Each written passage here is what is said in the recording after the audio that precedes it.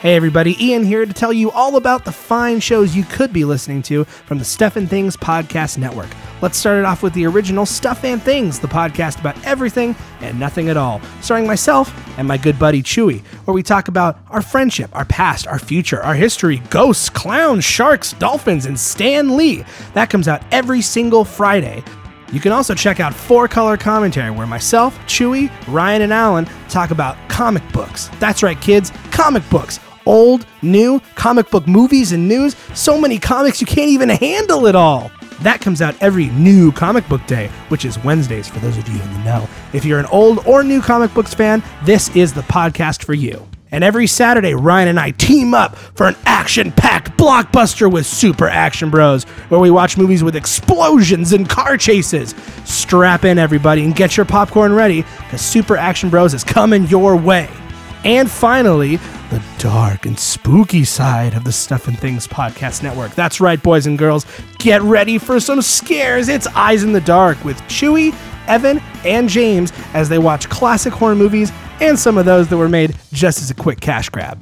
Well, everybody, that's all the shows of the Stuff and Things Podcast Network. Odds are you're listening to one right now or I wouldn't even be here. Thank you so much for listening. Feel free to subscribe to us and sit back, relax, and enjoy another fine Stuff and Things Network podcast.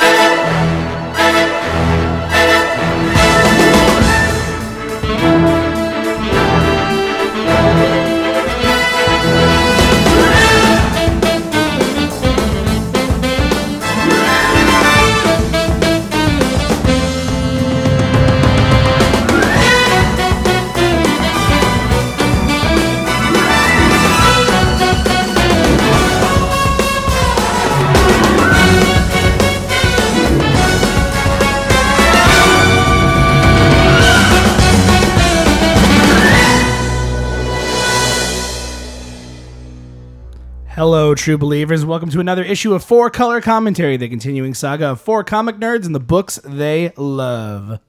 I'm Alan. I'm Chewy.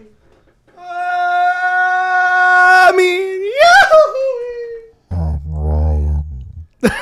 What? I can't tell if that was creepy or just more ASMR. Yeah, there you go. Welcome to 4Color Commentary, Right. where we talk about comic books. I like how you know about ASMR, Alan. Do you know that they have videos Everybody of does. that? The that whole it's like, internet is going crazy about I know. it. Yeah, I know I you haven't- just found out I about it, have but an the app- rest of us have I known know. for there's a but there's long time. weird ones like I'm going to open 2 packs of Pokemon cards. This is from the X and Y Pokemon set. And it has Blastoise on the front.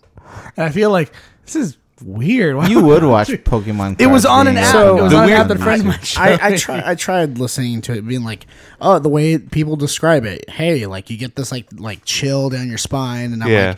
like, I was describing it to you the other day, Ryan, where I took that first sip of coffee in the morning, and I was like, goosebumps everywhere, and I was like, oh, I wonder if that's what it's like. I would love that, just that feeling of like And so I tried to do it, and I'm just like, okay, cool, I'm gonna listen to it, and it's just I don't know. Maybe it doesn't work for me, or with sound or something. Because I mean, you all have it to does, be human for it to work. For I am an unholy beast. That's Yeah, true. that's what I'm saying. Yeah. So welcome to 4Color Commentary. If this is your first time with us, that was a weird way to start. Yep. But if you are a new 4Color cadet, we salute you. And all you returning cadets, welcome back.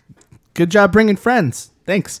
And if you happen to be listening to us after talking to us at WonderCon, thank you for giving our show the little show that could, a chance. We appreciate it. So before we get into the show, a couple ways you can reach out to us. Easiest way, one big, real easy way, is to visit the website for the Stuff and Things Podcast Network, which we are a part of. I would argue that if the Stuff and Things Podcast Network was the ship, we'd be the big bottom part that holds the whole ship up. Like a sailing ship? Yes. Yeah. Like a First thing I sailing thought, ship, to like be a honest, pirate was ship. A spaceship. Yeah, I'm like, well, so sci-fi we would be the disc, or Is would we this be a the ship that nacelles? Somali or- pirates would board I and was- then get I was more than they thinking of- bargained No, for? this is one. Hey. This is I one was thinking that of the Enterprise. this is one that like traditional pirates. Oh. would wear. I'm more of a fan of the traditional pirate. Or would it be like a Star Destroyer? Okay. Ghost Anyway. pirates. So you can check us out there. If you go to stuffandthingsnetwork.com and click on the 4-color commentary artwork, you'll be taken to a portal that will make all your wildest Portal dreams to another realm. Another realm, the realm of reaching out to our show and Pirates. subscribing. So you can subscribe on that page, subscribe to us on Stitcher and iTunes. You can also reach out to us on social media such as Twitter, Facebook, Tumblr, Instagram. We have all those there. And you can also reach out to us individually on Twitter. There's some pictures that you can click on. We'll give you our Twitter handles here in a minute when we go around and introduce ourselves. And you can also listen to any of the episodes right there on the page. There's a player built in. Boom. Pick a brand new episode or an older episode and listen to it right there. You can also contact us too on the main page. There's a big contact us button. You can click on that and then select our show and write us a little email. Tell us what you think and reach out to us that way. Again, that website, stuffandthingsnetwork.com to do that.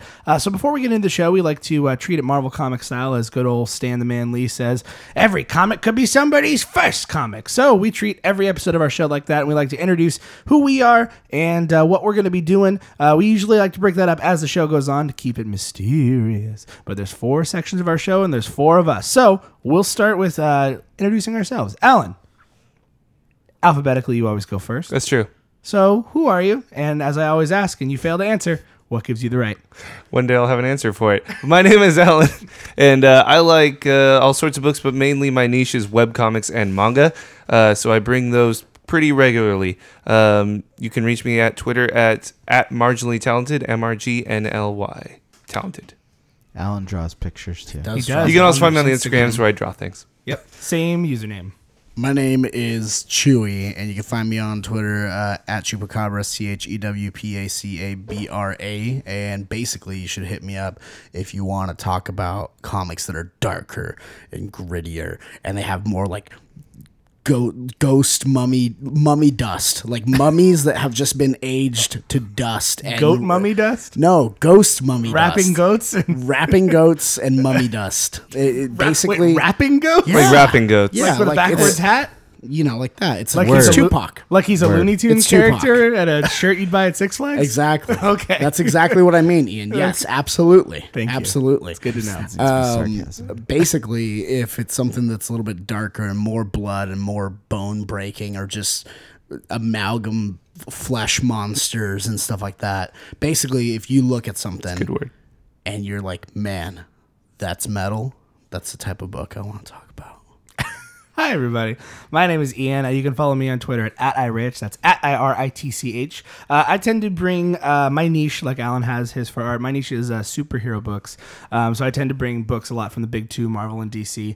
I'm looking to change that up a little bit this episode. But I also like anything with a really good story. So even if the art maybe isn't the best, if the story is strong and good, I probably will like the book. How can we reach you on Twitter? I did. I told him that already. Oh, I wasn't paying Your attention. turn, Ryan. All right. Ryan, wake up. Oh, sorry. Podcast is on. All right. Hang on. Do you have something you'd like to contribute to the class? Chew, can you drop a beat for me, please, real fast? Yo, my name is Ryan, and I'm here to say I like reading comics every day.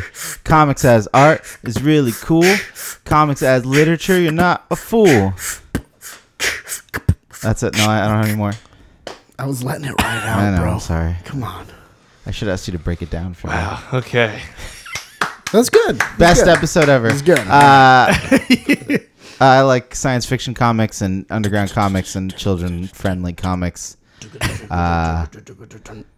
Chewy, can you lay me down a beat? Wait, I'm not even. He's done he's talking. still doing. You can't diss him. I'm in on the middle of his internet rap. too. Whatever. I can help you with this. Ryan Roop is my Twitter username. RyanRuppe.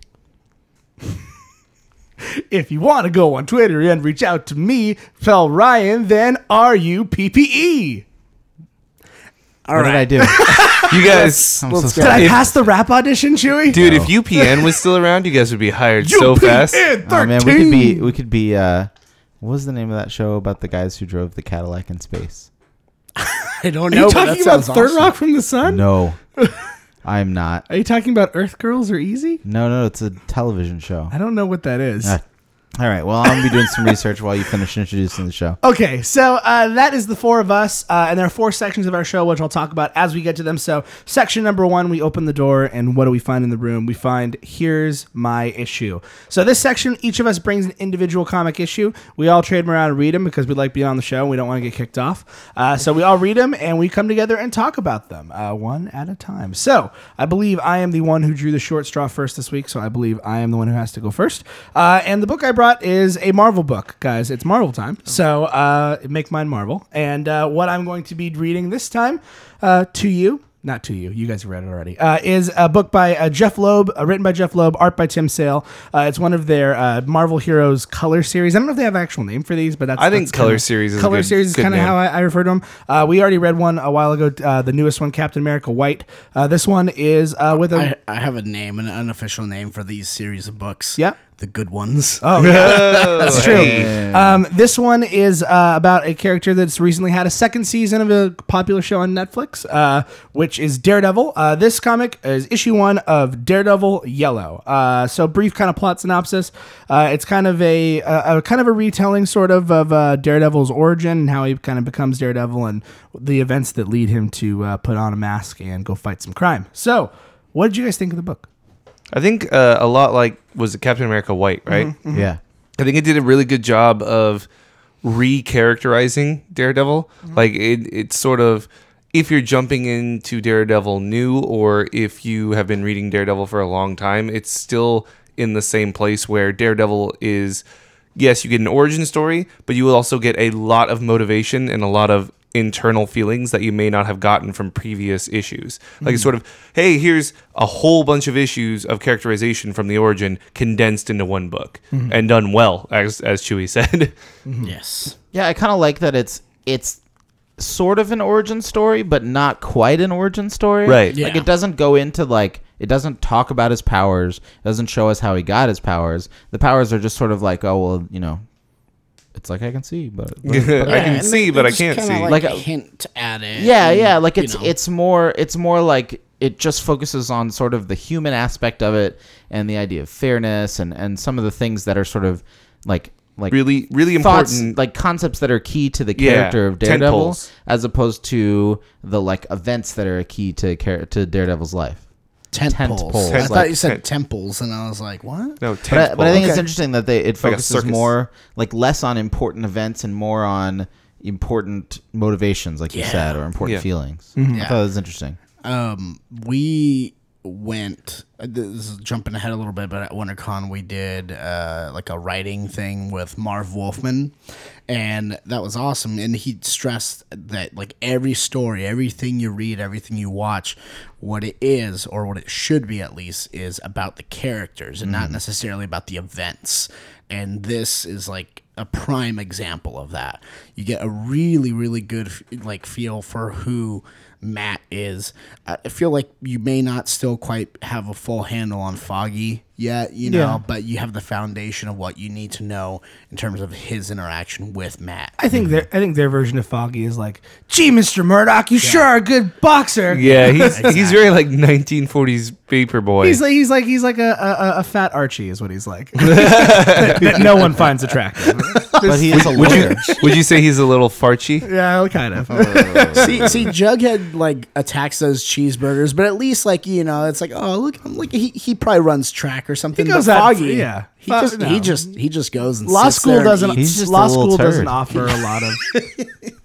Foggy Nelson, a little turd. With a I'm sure lot the of guy who them. plays him on the Daredevil series, if you go up to him, so you play a little turd on this Netflix series. I think he's good. I haven't seen Yeah. the new ones, but Where have I do seen that like guy him. before? On He's in TV. He was in. You know what? It's gonna blow your mind. What? He was one of the Mighty Ducks. Yeah, There he it was is. one of the Bash Bros. There One it of is. the Bash Yep, Bros. yep. There it is. Thank you. It was driving me insane. 90s Go Ducks. pizza, sick, yeah, rad. I That's my 90s impression. Well, see. now I'm hungry. So I, thanks a lot. I Thanks, really Jeff. I really enjoyed that they did it kind of subtly too. Like they didn't go into like, and this is how I got my powers. They didn't talk about like the acid spraying him in the eyes. there was or no any of like that stuff. strange powers coursing Through through my veins. Yeah, none of that stuff. It more, and I like that they a lot of the origins we see of Daredevil and his dad like dying and getting killed. He usually is like a child In this one, he's older. It's more like this makes it more He's an almost. adult. Yeah, well, he's like slightly older than Peter Parker. Yeah. Like he's like just like almost a 20-something. Like where he's like late teens, just gonna go to college soon. Yeah. And I He's think in that's college already. or is he in college already? they're Oh, doing okay. it. Still Well, be there you late go. teens in He's college. He's like Yeah. late teens, early 20s. So Yeah. it's a little bit different than what we've normally seen, which is when it's like he's an 11-year-old boy. I think So- I think it's interesting. Speaking of age, that books like these can keep like the old Origin Marvel like 1962 like feel to it. Yeah. like when he's a little kid. 1960s, Alan. It's not that far away. You know what I mean? Like it looks a lot older But than it modern has a day. real timeless quality. Yeah, it does. Like And- it could be the 1960s, but it could be the 1940s. And it's almost like, he lived in the 50s, 60s, and then, 10 years later, it's 2010. And for some reason, maybe it's the art style, this like really inky sort of washed out art style, which I love, by the way.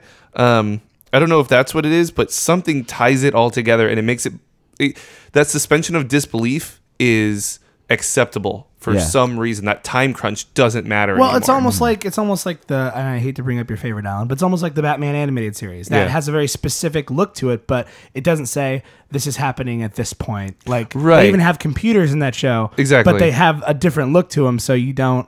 It It's doesn't, this like, weird tie it down to a time anachronistic period. Yeah, it's this weird anachronistic compatibility that goes on. So it's Exactly. like an anachronism.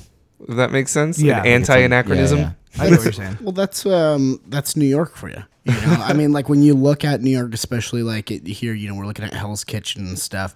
You're looking at the history. You're looking at the old bones of an. I mean, I almost said ancient city. It's not an ancient city, but it's so Several mythological. hundred-year-old city. Compared to the rest of the world, Ryan. Yeah, okay. Compared to the rest of the world, no, but in America, it's probably one of our oldest. Yeah. I mean, Yeah. but it's so storied as a city that it sits with those other cities in terms of when people talk about them.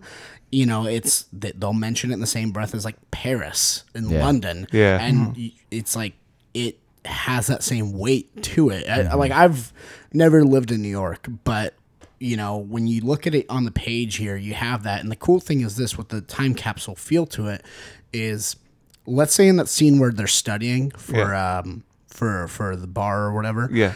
Let's say he's sitting at a little computer or something like that. It still wouldn't have taken away from like the story and that feel, because you're just like, okay, well, how come there's not computers and everything else everywhere else? It's like you're in Hell's Kitchen in New York. It's like it's just gonna feel As old. college students who are poor Exactly. anyway. And it's not gonna be out of place. It is awesome. It's an interesting point that setting can make time irrelevant. it almost. just makes it stand still. It's true. I also like just at the very end, there's a little brief nod to like the rest of the Marvel universe, that this isn't like, I know that sounds silly to say, but they do it just subtly. Like I heard about those Fantastic Four guys and Spider-Man, so I thought, Yeah. why not me? And then I'm going to do it. I'm going to Yeah. go punch some Which guys. is Like great somebody because- has to do it. It's not going to be them. because Yeah. the Daredevil TV show, which is going to be everybody's frame of reference for Daredevil for the next couple of decades. And to be fair, it's a really good frame of reference. no, for it the totally character. is. But that one also does pretty much the same thing. We're like, oh, they got that guy with the robot suit and the guy with Yeah. the big hammer. Yeah. Like it's It makes you feel really like, and I think that's the point, is Daredevil's supposed to feel very ground level. Yeah, it's supposed Which- to feel like a regular dude. And I think the show does a really good job of doing that just by comparing Daredevil to somebody like Thor. Yeah. And in the same way, this does, I mean, the majority of fighting that goes on in this book, if there's any, is done in a courtroom or a boxing ring. Yeah. Yeah. It's not like, this is not a book about going out and punching dudes. Not Yeah. yet. And that's true. It is more of an origin thing. But that being said, I think even if that book had this book had expanded into that realm, it would still be done on a very ground level, like grassroots type of thing. And for Daredevil, I think that's one of those major tent poles. What do you guys think about the art in the book? I mean, it's Tim Sale. Tim Sale's great, but it's interesting having read so much Frank Miller recently, because we've read a lot of Yeah. Frank Miller. No, There's I a had the lot same of feel. there's a lot of Frank Miller and Tim Yeah. Sale, and Yeah. the thing specifically the that good does parts it, of Frank Miller. That the thing that Tim Sale specifically does that reminds me of Frank Miller is like the guys with just huge hands. Yeah. Yeah. And then the big, other thing strong is, jaws. is sometimes the faces just look wrong. Like sometimes the perspective is just off. Yeah. But it works and you're fine with it. But you're like, I feel like his nose, maybe could be lower. Or Right. like you look at it and you're just like, well, how the mob boss bad guy looks like a giant gorilla Yeah. essentially. But I mean, Like he pushes the faces and Yeah. stuff like just on the unrealistic side of cartoony, which I like.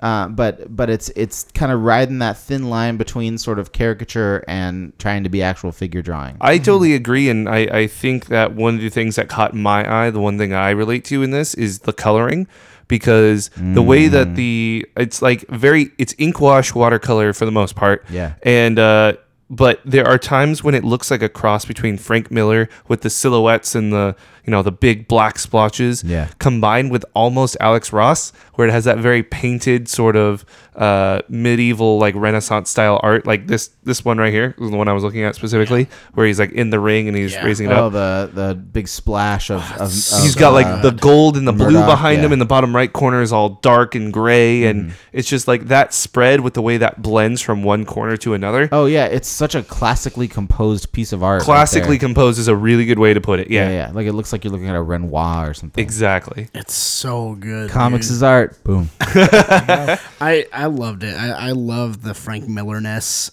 in Batlin Jack. You know, Yeah. like just the way he's just a piece of meat right here. That's like he's got like a semi truck under that glove. Yeah. You know, that it is. It looks like you throw a baseball at him and it just bounces off. Yeah, and I just like I don't know, maybe it's like the body nerd in me that like studied this at school for like 6 years in kinesiology or like what, but just this like that whole scene, it's beautiful, man. Like I don't know what it is, it just makes you feel. Yeah, I agree. And I think this book is a lot about feelings. Yeah, and I think this book is also like very clearly trying hard to be iconic. I think it succeeds. I don't know if it's trying to be iconic so much as it's dealing with icons in a very good way. I think that's two ways of saying something very similar. I think Yeah, that there's no, a fine line, a fine Sure, distinction. That's fair. I'm not saying that they're like selling a product. No, I'm not saying that. But, I mean, think it's that comic book, you buy it. I think there are a lot of books that you could say are attempting to be iconic in the sense that they're taking archetypes, and because they think this archetype is slightly different than the other archetype, that it's not the same thing. But to be fair, a lot of the Jeff Loeb, Tim Sale color series are specifically sort of very iconic. Well, that's where I think the fine line comes in, because I Yeah. think somebody taking an archetype and twisting it slightly and then saying, no, this is completely different, Okay, versus gotcha. somebody taking an archetype, owning it completely and refining it. That's where I think that line comes in. And I think this does the latter. Okay, that's fair. Cool. Well, guys, you guys can check out Daredevil Yellow if What you'd did like. you think? I liked it. You didn't. You didn't why I say brought anything it. this You whole didn't say a time. word about So I this. brought it. I'm doing better at reading the books I bring before I bring them. I have a whole list now. Not a whole list, but I have a decent little chunk of books that I've been putting down to read for the show, just like the first issues and stuff, before I bring them, just to see if I like them. So I read this before I actually brought it. So I love it. I like it a lot. I love these color series. They're so good. And I'm kind of wanting to preview them a little bit, so that way maybe we can go back eventually, and when we have some more first prints material, we can be like, oh, we read the first issue of that. Let's keep going. Let's Yeah. read the whole thing. So Yeah. yeah, I really like it. I like the way it tells Daredevil's kind of origin, but it's not quite. It's everything you guys said. I'm just repeating myself, but no, I did enjoy it, and that's why I brought it. So you guys can check out Daredevil Yellow if you'd like by going online and finding it. It's on Comixology. You can do that. As far as individual issues, good luck. You'll be searching for them with me, but you can also find a trade of it. I believe pretty easily. Those are pretty readily available, like the Spider-Man Blue, Hulk Gray, and the Daredevil Yellow. I think Captain America White just got put together at a comic book store. If you're not near one of those, you can order them online or go to a Barnes & Noble. But yeah, you can go ahead and check that out, Daredevil Yellow. So who is next? Who's next on the chopping block? It's me. Ryan, it is Ryan. It's me. you. It's your turn. So I wrote a book called Descender that made a splash last year when it started coming out, actually almost exactly a year ago. And I really liked it, and I think they're onto the second arc now. It's written by Jeff Lemire with all the art done by Dustin Nguyen. He does sort of pencils and inks and watercolors for the book. And so it's sort of like hey, guess what? It's a science fiction book, and there's robots in it. What a surprise. Yeah, who would have thought? But I thought this was a really sort of interesting treatment. It starts with like a lot of background, and then we get here's what's happening now. And I was curious to see what you guys thought. I think this book can be summed up in 4 words. Okay. Dustin Nguyen, Jeff Lemire. Like, that's all you need to really know to be like, this is a book you need to be reading. This is a book, like, here's 2 things. One is I read this book not knowing anything about it. Same here. I'd seen Dustin Nguyen kind of like putting up like the cover on his Instagram and stuff. And I'm like, oh, this looks interesting. I should read this at some point, but you beat me to it. And so there are certain books that I really want to go into not knowing anything about. And there are some that I'd really rather have a premise before. This is one of those ones where I'm really happy that I did not know what it was about going into it. Because I felt like the way that it started definitely bled into the way that it ended, at least in this first issue, really well. The second thing is the atmosphere created is perfect. You know what it's missing though? Music. Yeah. So I went on YouTube and I looked up sci-fi background music and I listened to just like generic sci-fi and background music while reading this. Like theremins? More like Like an Ondas Martinon. like think Alien, but like I was he's just like messing with you, Alan. you know, it's just like this messing with little you, like Blade Runner. Think Blade Runner. there you go. A little Some part of me wants to Vangelis. imagine that you sitting there being like, oh, this is great. And you're hearing background being like, yeah, this maybe fits. maybe Like, for our next what? spoopy episode. But no, I just like Blade Runner type music, Yeah. and this book like came to life in ways that it didn't already do, which was I think really cool. But the thing that I will say about the art in this book, so I can just get it out there, is I do not like watercolors very much. Really? They're generally not done very well enough for me, but this is such good watercolor. Did you notice that restraint? He's going to say hate. Yeah. And then he went, Yeah. I don't like. I like that, Alan. I don't Then want you to. met Dustin Nguyen's art. And then I read this. I have some Dustin Nguyen art on the wall. I have Yeah, it. That's I have true. that. I have that awesome Mr. Freeze that I don't have room to hang just yet. I have to make room in my room. It's a But- great image. So good. Yeah, I really dug the artwork. I think for me, like, I know it's a tough call, but if I had to say who won between Jeff Lemire and Dustin Nguyen, I think Dustin Nguyen in my book Yeah. wins in this book because this art is incredible looking. The story is really good, and I like the kind of, I don't know, it's kind of a weird.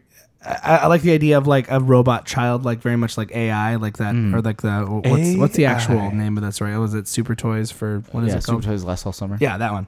But I'm actually one of those people who actually likes the movie AI. Oh yeah, me too. Even though I know it's very Spielbergian as opposed to very that's a story Is he for another podcast. Spielbergian? Yes. It is, instead of being Kubrickian. Yes. Huh, that's cool. There's anyway. I like Kubrick. I feel like this has more of that kind of Kubrick feeling though to it. And I know I shouldn't be comparing a comic to a sci-fi movie, but I don't know. I like this idea. I like the idea of just a lone boy robot who's all. And I like the way they reveal he's a robot, which is in the Yeah, most like which freaked me out, to be scary, honest. stunning way possible. That Yeah. like his pieces are getting like pulled off. Oh, He's like Drake in that Sprite commercial. that for some reason still runs at the movies, even though it's from like one of his songs way back. I He's don't know- getting I ready to don't drop know. some sick beats, I man. don't know if you know this. He's but running Drake- through the 6. Guys, you heard it first. Drake is a robot powered by Sprite, and soon, a Canadian I think we've all known that for a robot. while. soon, once Abe. our podcast is sponsored by Sprite, we'll all be converted to Drake robots who are powered by Sprite. Drake Will bought we converted 6,000. to Canadian robots? Yes, Oh, through the man. 6 with Brian Lee O'Malley as well. But yeah, no, I've been wanting to read this book for a while, and I was happy when Ryan brought. Because one of those ones I always see the cover, I'm like, looks like something I'd like later, and then I walk away. But now I know what it's like, and I like it. You know what this reminds me a lot of is I've started forming a category in my brain of super sci-fi, which is like the first time we ever read Black Science, and then I threw Low into that category. Yeah. Remember Low? And now I'm throwing this in there as well. That's good. So Black Science, Low, and Descender are What all about Undertow. Undertow as well. Yes, absolutely. What about- Undertow goes fits in that. that, yeah. It What definitely about goes in there. Saga? Saga does not. All right, fair. Not because it's a bad book, just because I don't think it fits the same. Doesn't have as many robots. It doesn't fit the same sort of like melancholic Okay. like overtones as those other 4 books. I think Saga. Well, I mean, we're getting off track here, but I think Saga is more in line with Star Wars type feel, where it's like a space adventure. It's more space opera ish. Yeah. But like those other 4 books that we mentioned are very much more sci-fi, like what you think of. Like I swear, I like the word super sci-fi just because they take sci-fi and then they just like take it one step further, where it's not just like spaceships and laser guns. It's here's a whole fleshed out universe with like intricate working parts. Well, it's like what was are the we other one we about read to- that you are brought? we about to Was it throw Southern down- Cross that we were talking about? Yeah. A couple weeks ago. What? That's the Southern Southern Cross. Cross, Oh, yeah. where it's kind of Southern very Cross. alien-esque, where she's. You remember Mike. I would Spends I the would whole say episode on that shit. would, in my personal opinion, would approach very closely to the line that Yeah. I'm thinking of. Are we gonna have to throw down a TM on super sci-fi? Like that's a good one. That's almost as good as comics as art, comics as literature. Super man. sci-fi. Alan, you've contributed. Hey, finally! It only took me how many episodes? Like 62? You have the answer to what Perfect. gives you the Amazing. right. You came up with a catchphrase. I'm gonna start answering with that. I But feel like anytime you say it, though, we have to like all pause for a second and be like, "Oh, it's super sci-fi," and then we all go like "swing, swing, swing, swing, swing, swing, swing," or something like that. I don't know. It just has like an animated title. Oh yeah, it just starts piecing itself together with like robot parts. like that Transformers movie. Yeah. That's super Like sci-fi. It's transforming. Not at all. Shut up, Ian. Yes, sir. So Dude, I love the story. Yes. I love the way that it got pieced together. You know, they did a very good job at. You say this all the time, Ian, and I love it. And it's based on was it Orson Welles that talked about it? Back at the Ranch. yeah, F for fake. Mhm. Yeah, F. Yeah. It's the name of a doc. It's a really great film documentary if you've never seen it. It's on Hulu. If you have a Hulu subscription, it's on there under the Criterion Collection section. Yeah, it's just it does a really good. I think if it did like what other books and other stories have done, and that's, hey, let's show you all the stuff with the giant robots, and then be like 10 years later, and then all of a sudden it's like, oh, now we're gonna look at the boy, or like whatever. It just wouldn't feel like right. But you have that like giant robots. It's heating up its eyes and. Okay. Well, by the end of look it, at you this learn- sleeping child. He's a robot. By the end of it, Yeah. you learn where we're going Yeah. forward and why this little robot boy is important. Exactly. And then in the very end, what do we do at the very end of this issue? As a cliffhanger, we put him in peril. yeah. And you're like, oh no, what's gonna happen? Yeah. It's So awesome. yeah, I mean, Jeff, like we said earlier, Jeff Lemire, Dustin Nguyen, there's no going wrong with this. I love, Yeah. by the way, that I can see the watercolor paper texture. Yeah. Oh man, The that tooth makes of me the so paper happy. in I there. love that. And that's the one thing I like about that piece of art that I have is that you could do the same thing. Even though it's a print, he prints it on the same paper. I think. That looks like some Arches brand watercolor paper. It You very can ask likely him. could He be. probably Cold press probably block, posted on his- 40 weight. It could be. I think. posted on his Instagram. The thing is, you don't know. You don't know if I'm being serious. I don't do or not. watercolor. I'm not an art I know person. one brand of watercolor paper. So Ryan, where can people check this out? So like I said, this came out about a year ago. You should be able to probably still find individual issues if you were looking for them. They might be reprints. But I actually, for sure, they have like one of those image. Hey, first prints or number ones for $1. You could find Yeah, mhm. the first print or the first issue for $1. First trade's $10. It's in print. It's pretty popular. I think the second trade is coming up on being released at some point this summer. So it's ongoing. I'm like 5 issues behind, but some stuff happens. I tell you what. I hope so. I love the fact that it's this super science fiction world where you would expect like everything to be rendered perfectly Yes. and super shiny, and it's Right. like, and it's all with watercolor. Everything sort of hints at what it actually looks like, and just the combination. But even then, of the those two pencil things. work underneath the watercolor is still like amazing. Yeah, I That's love what this I was book. gonna say. And this is what you were saying, Ian, where it's like Dustin wins. Dustin wins. Where I'm the only one that was amused by that. Okay. I get it. He won. Where it's just at the very least, dude, you look at it, and I'm not saying he's the first person to ever do this or the only person, but you look at it and it is, instantly it is completely unique to anything else that's like easily available out there that you don't have to go and dig for or wait for someone to create and stuff. And I think that alone is worth a lot. Agreed. Agreed. So yeah, that is the book of Ryan. Descender. Descender. Get into yes, it. I know. Yes. So moving forward, I believe Alan, it's your turn. It's my time. Tell us about the book you brought. So this time I brought a webcomic. Hooray! I always like when I bring a webcomic or manga because it basically Beep, beep, beep, validates boop, boop, the boop. thing that I say at the beginning of every episode. Yeah. Because if I say I bring webcomics and manga and then I bring like a Marvel book, I just feel like a schmuck. Why do you think I I always? bring webcomics and That's what manga. makes you feel Today like I a brought Green Lantern number 273. Why do you think I periodically throw in like psychological trauma is also metal and heavy emotions are metal? Because not everything I bring is blood and guts. I mean, there's I like, say I like Marvel and DC, and I deliver on that almost every time. All right. Take Anyway. that, America. Anyway, so I brought a webcomic that's interesting because it's definitely a narrative-based webcomic. It's based as a lot of manga roots, and it is called Ghost Junk Sickness, which I think is one of the coolest names I've ever seen. It was created by Kristen and Laura Lee, who are sisters apparently, and it basically is about two bounty hunters, kind of in this futuristic anime world, after the world has been not destroyed, but there's a apocalyptic event. So if you've ever seen Trigun, basically it's Trigun, but It's like Cowboy Bebop. it's Yeah. Cowboy Bebop Yes. Trigun. It's exactly what it is. Oh man, Yeah, if you had that's a good shown this to me in like 2004, I would have been like, "This is the best thing in the world." I would be following it to this day, I'm sure. But it's actually relatively new. It's only the last couple of years, I think. Nice. So yeah, what did you guys think? Ian specifically, what did you think? Why? Why me specifically? Because I like it when you say things about things I'm pretty sure you don't know what you're talking about and see how far you can dig yourself in. All right, let's hear it, Ian. I want to know. I liked it. It jumped around a lot. But yeah. Thanks to the manga knowledge that you and Ryan have brought us. I'm gonna give you credit there too as well, Alan, because you brought Ryan introduced it with King City, but you've been keeping it going with it ever since then. Thanks. But yeah, it jumped around a whole heck of a lot, and a lot of stuff was just going on. I was like, and then this, and I think that's my only complaint with it, because I like it as a whole, but I feel like story wise it was a lot of and then. I didn't feel like there's a lot of like consequences for actions. It was a lot of setup, which isn't bad, but it's a webcomic. And how often do they publish this? That's the other thing I like, because if It's one of those page at a time type yeah, deals. and see, if it was like that, that makes more sense to me. I think Yeah. I think when I read some webcomics like this, I always want to know that, because in my head, if it's like it's page at a time, that's one thing, because it's like, okay, what's going to happen on the next page? What's going to happen on the next page? Versus we're releasing this in a huge block, and then we're going to put out some more. So it's kind of different to read it in that format. My brain recalculates it differently.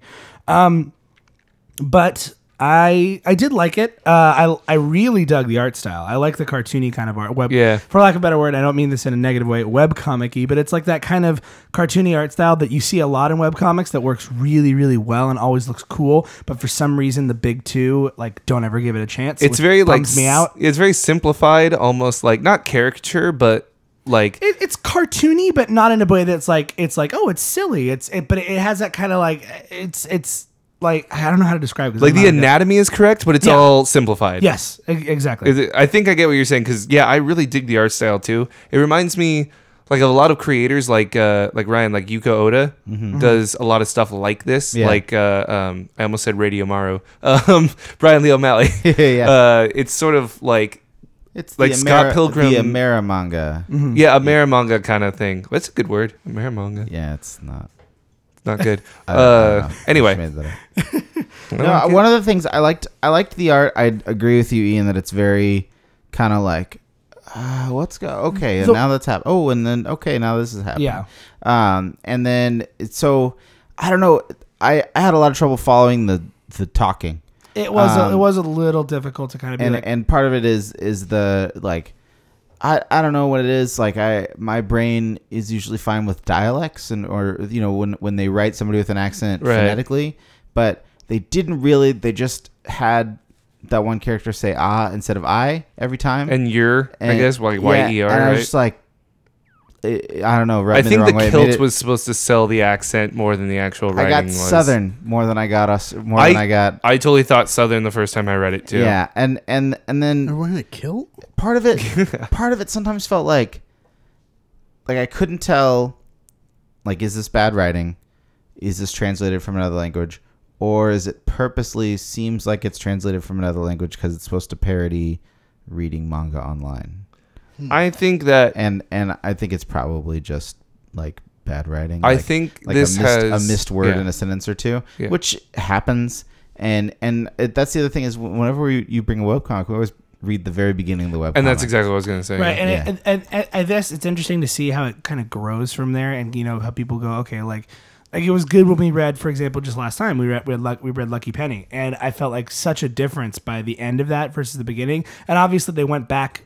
We read a part of it that was from the web portion, and then we actually read the actual completed. Here's a piece of paper. We've gone over this with a fine tooth comb, and we are happy to put this out and have you give us money for it. Version of it, which you could tell they go back and they take the time and they go, okay, is there anything wrong with what we did before? I guess it's more polished, and I like seeing that evolution of coming from something that's made kind of with love, and then it comes a thing, and then they go back and they repolish it, and not in a George Lucas way where we decide to add CGI elephant guys, right? Where a speeder bike is there instead of just seeing the land speeder drive through Mos Eisley. So I think that the thing that I think that what Ryan said was correct was when you start at the beginning of a webcomic, especially one that goes on for a long time, this is probably somebody's first comic project. Yeah. Oh, absolutely. I mean, I definitely. I mean, they did head and shoulders above anything I could do at this point with my writing ability. So good for them. Good for them. Drew, you've been awfully quiet. Yeah, I just definitely got caught off guard with the manga, or as I like the term Amera manga. I like that. I'm gonna throw TM down on that as well. All right. Yeah, that's TM Ryan Roop. But yeah, I tried to. I'm like, oh, cool, space manga. This is gonna be awesome, and there's just something about it that was kind of hard to pull me into it. There were parts of it that started getting there. I liked the whole thing where you kind of have it just there seemed like there were 2 points at times, like, okay, here's this conflict. These people were let's say accidentally poaching this other person's bounty, and then it's like, okay, now the turn at some point is going to be that the person whose bounty was being infringed upon is going to offer up a partnership because we want to set that up. I'm like, okay, cool. I like that. I like where that goes. But it kind of seemed like it didn't get there as quickly as it should have gotten there, or it didn't take as much time as it should have taken to get there. Right. It kind of seemed a little bit like rush. Hey, don't take my bounty or whatever. And it's like, okay, hey, can we ask for that bounty? Okay, I guess so. Rather than the I feel like there needed to be a little bit more of that, get lost, don't, if I ever see you again, that sort of thing. And it's a little discombobulating when the fact that the art is actually so good, and then the writing is just a little. It just needs some time. Yeah, it needs some time to bake, and it needs some time to grow and kind of discover who it is. But that art is the art, at least for what we've read of it, and it could. I mean, honestly, it could get a lot better. But the art is incredible. For the the details and the background, they have definitely read a lot of manga and know what they're trying, the look they're going for. Yeah, I think that is stylistic. Established for sure. Yeah, and I think I've been reading webcomics since 2001, 2002, when they were really starting to take off. And I think one thing that you realize is, if you like a webcomic, it's because you like the concept of the webcomic. Yeah. And you're reading it as you go, and yes, you'll like things about it, and you won't like things about others. But webcomics are the long game, longer than anything else, like Spider-Man long game. And so if you're into that universe, if somebody were really into this bounty hunter universe, the writing wouldn't be such a big deal. They would be like, I'm super jazzed on this. I'm just going to keep taking it a page or two at a time. And then eventually when it does come to fruition, your brain will put together the early version and the later version, and then create a cohesive version of that comic. And I think that's what somebody would really latch on to. I know I've done that with more than a few comics. So I just think that that's an important thing to keep in mind. But in general, I totally agree with you. It does jump around a whole lot. But that art though, for a webcomic, this is high quality. That one guy had 4 arms. He did, and anatomically well done 4 arms too. That's not easy to do. Yeah, for sure. So Alan, where can people check this out? GhostJunkSickness.com.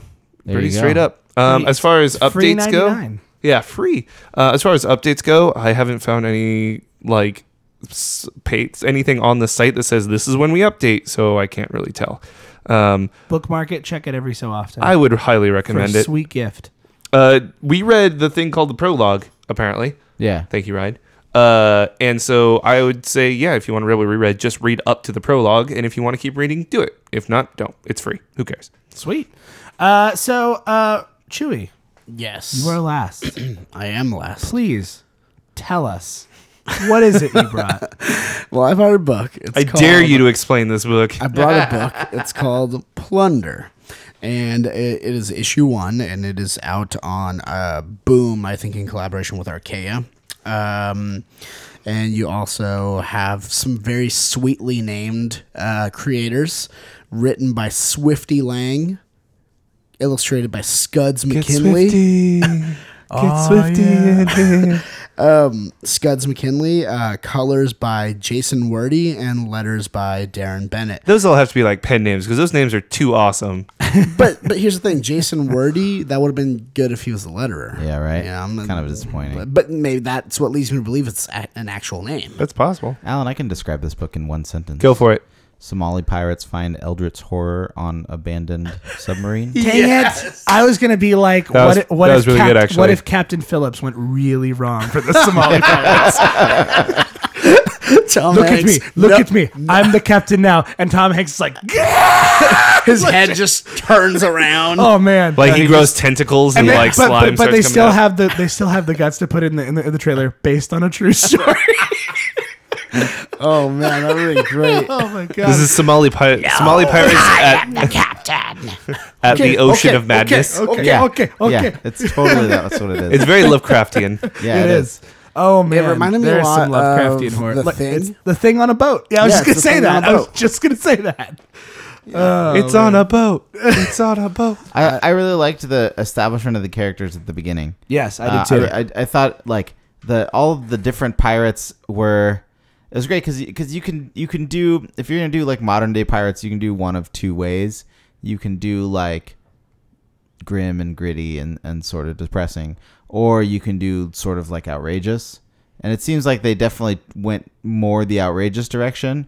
They're like, oh yeah, this guy's face is messed up, and this guy's missing a hand. Like everybody's got their own weird deformity. Yeah, And they have this their guy's own- called Internet. Yeah. well, honestly, it's almost like No, I thought it was great. well, it's almost like a cross from like, They're like pirates. Somali pirates and And pirates. as I said earlier, the traditional pirate. I was disappointed that the guy without a hand didn't have some sort of, He probably Hook. does in fighting time. He probably has. I bet you, like 3 issues from now, he's gonna get like a knife hand, and he's gonna go around stabbing. Dude, people. I don't know if he's going to make it 3 issues from now. This thing's Oh, only I don't 4 know if anybody's issues. gonna make it. Okay, 1 issue from now, he'll Speaking fashion of which- himself a knife hand. Speaking of which, I think that, Chewy, your blood quota has been met for the month. Oh man, I think you can bring in a My Little Pony book next time, and you're totally still Do above My the Little line. Pony books have a knife going through a person's mouth Well, and at that's- the other end? Ooh, that's what I'm saying. Is I think I'm good. I think The ones I've So read. I think they did a really good job establishing their characters and having you really, connect with the one kid. I can't. What was his name? I can't remember. Badoon? Badoon. But yeah, just the whole, and he's trying to psych himself up. He's like, like take aim, pull the trigger, take aim, pull the trigger. yeah. Now, You know. Chewy, I have a question. Which, that- by the way, you don't pull the trigger, you squeeze it. All right. Just so you know. I have a question that since you're the one who brought this book, and Yes. also since you studied a lot of the human body in college, does the human body really have this many tubes in it? all the tubes. So many fleshy red meat tubes. Hey, in by the body. way, I don't know if anybody knows this, but apparently we're all made of spaghetti squash. Yes. There's a thing that nobody knew until Guys, now. I didn't tell you this till now, but I was making some pasta for us to have after the show. Oh man, Yeah. With Italian sausage. and I was gonna say. and I've designed little bowls that look like the insides of people, and that's where you put the pasta. I'm hungry in enough that I would just eat it. it. Me too. Especially if it smelled like garlic. Oh man. I'm done.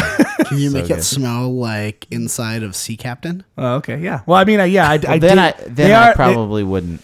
I did boil the pasta in sea salt water. So. Oh, okay. So yes, but man, That's not yes, how sea Chewy. salt This works. is. I was like, all right, Somali pirates, Yeah. very chewy. I see there's monsters on the front when we get into the fireworks factory, Yeah. and then it delivers. And It then it gets to the absolutely fireworks delivers. It turns factory. into the thing at the very end of this, and people are. It's not just the thing where everyone's destroyed and there's a monster about. These people have gone nuts in some way. They're Yeah. cutting through people's faces. It's almost like they like in this latch panel on right to, here, like, hosts and or you can something. you could hear the knife hit the steel floor of the ship and make a thunk sound. Yep. As it cuts through someone's mouth. Yep.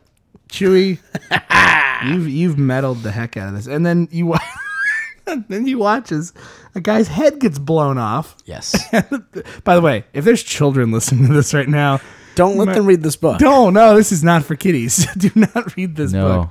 book. It definitely met lots the of blood and guts, Chewie, it is what definitely we're met the saying. metal quota. John Carpenter's Captain Phillips. Oh, I know what this is. This is wow. God, that's Well, it. it's That's H.P. Lovecraft's Captain Phillips. There you go. no, it's John John Carpenter's. And John H.P. Carpenter's Lovecraft. Captain Phillips, based on a novel by H.P. Lovecraft, Turned into a Silent Hill video game. Oh yeah, totally. in association with Konami. Yeah. Although they don't seem very interested in making Silent Hill games anymore. I'm looking at you guys. Anyway, so yeah, I definitely enjoyed the metal and body horror What version about of this. the story? I What agree with, story? I agree with Ryan. Well, no, I agree with Ryan. I like that each of these people have. I was a little confused on where it was going because I'm like, okay, so I knew it was going to involve some sort of ship probably and a monster, but I didn't know it was going to involve Somali pirates, which I thought was an interesting because that's an interesting sect of characters that we don't normally see in this medium. Usually, people have tights and capes. It's like why I Somali love pirates. I feel like are one of those things that you don't touch on because they are very They're very sort of like tragic and complex. yeah, but they're also really close to being the closest thing to modern day bad guys in the media, and especially American media. Yeah, I could see that. Like I don't want to say ISIS because I feel like that's that's super too much, but it's kind of in that realm. You know what I mean? Yeah, Like you don't want to make the bad guys seem like good guys too much. Yeah, I agree. Well, I think what this does is What are you talking about? Comics are like the whole thing about comics is making the bad guys seem like good guys. Yeah. Okay, but like when it hits that, I mean, when they have Punisher, superpowers, Deadpool. that's one thing. Yeah, fair. And that's Punisher why you doesn't have powers, he's got Badoon. guns. That's why you have Badoon. Yeah. That's really what it is because you can clearly see in that last panel where he shoots the dude. He shoots the monster dude that's gonna kill. Is it gonna kill him or is it gonna kill someone No, else? it's already killed his friend. It's already killed his friend. He's coming towards him, or he just kills it because he knows that's what he has to monster, do. yeah. That's what he has to do. And then he's crying, holding the smoking gun. I had no choice. And the whole time the narrative is I joined these guys, to get something better for myself than the life that he had before and stuff. So that's how you do the make the bad guy look good is you pick a character that really doesn't fit and shouldn't be there and you make him kind of go along for the ride. It's almost like Scared Straight, Yeah. Yeah. You're like, oh no, what's gonna happen? But then, and you also have that reveal with that lady that's just sitting there by herself, on the radio, because now it's okay. Well, the whole crew isn't infected, dead, whatever it is. Still somebody who's human, yeah. There's still people here, so what's going on? Yeah. What'd you think about the art? I thought that the art was interesting. It's definitely the art is rough, and I feel like to a certain extent I'm glad that it is. In the same way that when you watch an old Hammer horror, it's not in super crisp HD. Yeah. It almost fits better that it's sort of not super realistically rendered these characters because we're it's you can have more fun when you don't have to be concerned with which muscle is being pulled off of this bone. Yeah, It's yeah. this is his Sort guts. of very Just a pile of guts. Sort It's of not Luther it's not there's a Strodian. liver and there's some kidneys. It's Yeah. just this is guts. Yeah, It's just slugs and blood. There's just some people insides, slugs and blood. Yeah. Contra. Slugs and blood, an understanding of the human anatomy. So yeah, I agree. I like that it's just it's horror movie. It's just there's no other better way to say it. Ryan says it, and the way he says it too is exactly accurate. It's just guts, just meat inside of a body. It doesn't matter. There's no and this is Speaking of which, the guy who tries to kill the guy was crazy. Yeah. He shouts Wagyu beef with yeah. he's nuts. That was great. Oh, it's great. What I thought was kind of interesting is they later. did when they're standing out on the ship and when they're going in the hull and all that sort of stuff.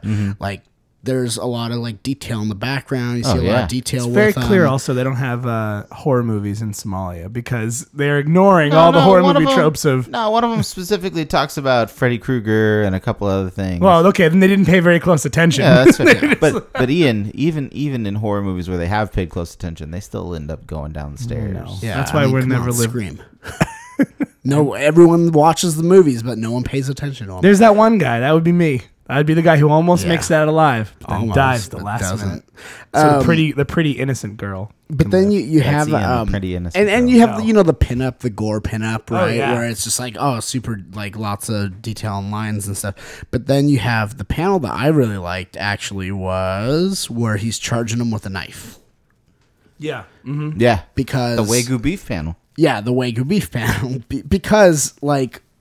You look at it and there's not like a crazy amount of detail and a whole lot going on there. There's just like orange background, black speed lines, and he's coming at you yelling Wagyu beef. Yeah. That's it. That's all you need to know. And his face doesn't have lips. Yeah. Ah, He does look like what's his face, Nemesis from Resident Evil. Yeah. kind of. I Yeah. can see that. I just like that it simplifies when you need to simplify. Yeah. I thought that Oh, was yeah. I like that Ryan can make scary sounds we didn't know about. That's pretty Oh good. man, I got kids. Pretty It's good. the best. You just do that at their door in the middle of the night. Dad, stop making that noise. It's not funny anymore. Now I'm scared. Dude, wait until they Scratching on the door. start playing Minecraft, and then you can just make the zombie noise outside the door. No, because then you have to deal with them not sleeping. So Chewy, Nightmares. where It's gonna happen. where can people get this? Where can they put their hands physically on this horror? So you can obtain this horror by I got it brick and mortar. I was picking up my comics at Fat Collectibles. I saw it there, and I was like, "This is called Plunder. This is cool. It's brightly colored, also. Like this looks interesting. That neon Purple and cover is orange. awesome. Yeah, and when I flipped through it, Looks like Ryan's shirt. I just saw like kind of Bought more me of this like the shirt. first panels or the first pages where there's just like humans and being like just a firefight, and I'm like, okay. And then I was like, oh, there's more meats, and then that's where I got it. Well, if But you look it's on the fu- very first panel, there's a tiny tentacle in the corner. There's a couple Like, tentacles throughout the book. Yeah. ooh, guess it's coming. It's gonna come for you. But it's out on Boom. It's being distributed by Boom at least. I think it might have been originally on Archaea, and then Boom bought Archaea. there you and go. Archaea is sort of like Boom's like scary imprint now. That's good. You have a new that's good for avenue me to go know. down. Yeah, A new dark alley. yeah. Archaea Avenue. Ooh. We're gonna rock down to So you can Arcadia Avenue. There's a lot of good comics that have been put out by Archaea. Anyway, So you can get it probably digitally, like Comixology and all that. it came out good like stuff, last year. Yeah, It's like, exactly. So, yep. Sweet. Well, that is going to do it for the Here's My Issue portion of the show. So now we move on to Section 2, First Prints, in which Section 2, Article 1, Yes. Clause B, Word A, the. Thank you, Alan. It's a good joke, Alan. It's not a good joke. good but joke. when no, do- it wasn't. Let's move forward. When do I have good jokes? When's the Never. open mic night you're doing that stand-up comedy at so I can make sure to invite all of our I did it friends? once in high school. I'll never do it Did you again. really I do an did. open mic stand-up? I did. I will have to talk about that off mic. I need to know this story. So, part 2 of the show we have is called First Prints, in which we read sometimes we read a classic comic issue, a graphic novel, a run. Sometimes we'll even read more modern stuff, like we chose this time, maybe a kind of a more modern graphic novel that a lot of people are talking about, or that we feel is something you should read. I believe Chewy is the one who actually proposed this first print for this time. This so was something that a while ago, a friend of ours, Jacob, he actually was working at Fat, and he's just like, hey, I slipped this in your poll. I think you'd like it. And I was like, cool. And I never actually read it right away. He doesn't work there anymore. He works at another shop, Comics, Tunes, and Toys. But I just remembered, it just popped in my head when we were talking, what are we gonna do? And I was like, let's do something different. And boom, there you go, man. So what is the name of this put book? out by Boom? It is. So many. It's called Mimetic, or Mimetic, or I don't know. It's Mimetic. pronounced Mimetic. I think it would be mimetic. Yeah. Mimetic. It is issue 1. We read the whole thing, but it's a 3-issue miniseries from Boom Studios by James Tynion IV and Eric Donovan. James Tynion IV has written a lot of comics. Yes. He writes, for instance, Gotham Academy for DC. He writes some stuff for Marvel. And Guys, he's gotta going to get be writing around. some other stuff too. Yeah, Yeah. he's Which we'll learn also about he was actually one of a friend and also a former student of Scott Snyder when Scott Snyder was a teacher. So this guy he's been around for quite some time, some time. But it's an interesting take on really what it is. It's a meme. It's a meme. It's about a meme. And it's that thing on the internet that we all like to say, dude, have you seen this? And it just explores an avenue that can possibly go down. Well, I guess. it's almost like the idea what if the harmless, the seemingly harmless, goofy crap we look at on the Yeah. internet all the time really wasn't harmless and goofy and not What and if a it waste of did time. stuff What to if our it? brains? Yeah. What if there was something more nefarious with it? Which is an interesting premise because it's nothing I ever would have thought to write. Yeah. So I think it's definitely an interesting premise. My question is, and maybe you guys can pose this. I don't mean this in a negative way, but like, what do you think the message of this book is? Never use the internet. No, I don't think. Is think- there a let's- message? Let's talk about the book, and then we can get Okay. into the Yeah. to the potential I have message. a And I potential want to message. hear Alan because I don't think Alan. Alan made- Alan's Alan making a is sour writhing. face. Didn't He's really making care a for sour this. face. Alan is writhing in agony right now. Tell us, Alan. Squirming So, like a Alan, worm. what was it? Because you said you didn't really. There's something you didn't really. I believe my talk exact about. words were I wanted to take every copy of this book on planet Earth and burn them. Why would you say such a horrible thing, Alan? That's at What if marginally this- talented on Twitter. Boom Studios, if you're listening, that's at Yeah. marginally talented. All right, it. I may have overreacted because I was emotionally charged at the time.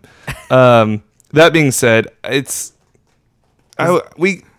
got so far into this book, and it's a zombie book, and I was just so let down by that. Okay. I was super. Not only was I super let down, the ending of this book, and this is gonna suck because nobody else here has seen Evangelion before. Yeah. I And have the ending bits of and this pieces, book- but not. Yeah, the ending of this book not only mirrors the ending of the first run of Evangelion because there's the whole history goes into that, Yeah. but it also kind of bleeds into the beginning of Evangelion, so it sort of does this weird Ouroboros thing, and it gave me the same feelings, and that is just confusion, terror, utterly just pessimistic acceptance of everything is terrible and I hate it. Yeah. And it's just like, I think that was kind of the point, but at the same time, it ultimately took this really good idea and became a zombie book for Okay. a good 3/4 of the story.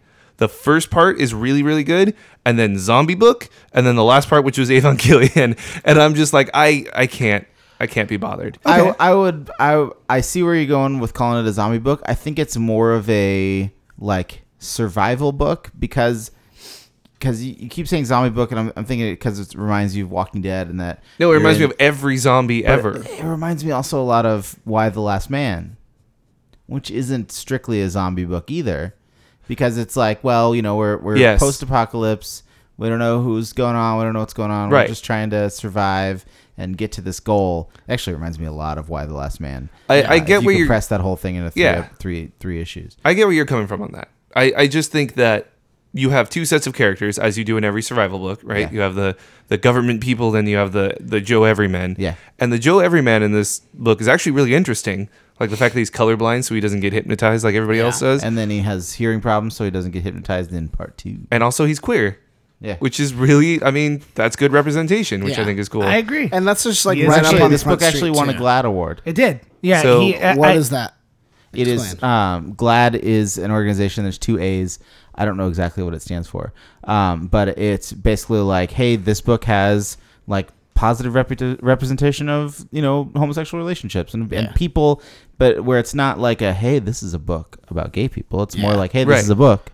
And there's just, There and happens to there's- be a gay there's person just in a it. Yeah. gay dude in it. But it's like treated as just part of the story. Yeah. So, I mean, And, go ahead. I mean, go ahead. just on that point, that's kind of the representation I like to see and all that. Like, I think that's how you really, diversify, comic books in a really positive way. Is you don't make it like this huge like thing, and there's always going to be a place for this. Is an area where we look at books focused on this one area of culture, on this one area of society. Just like there's books out there that are like spewing blood and guts for Yeah, people like me.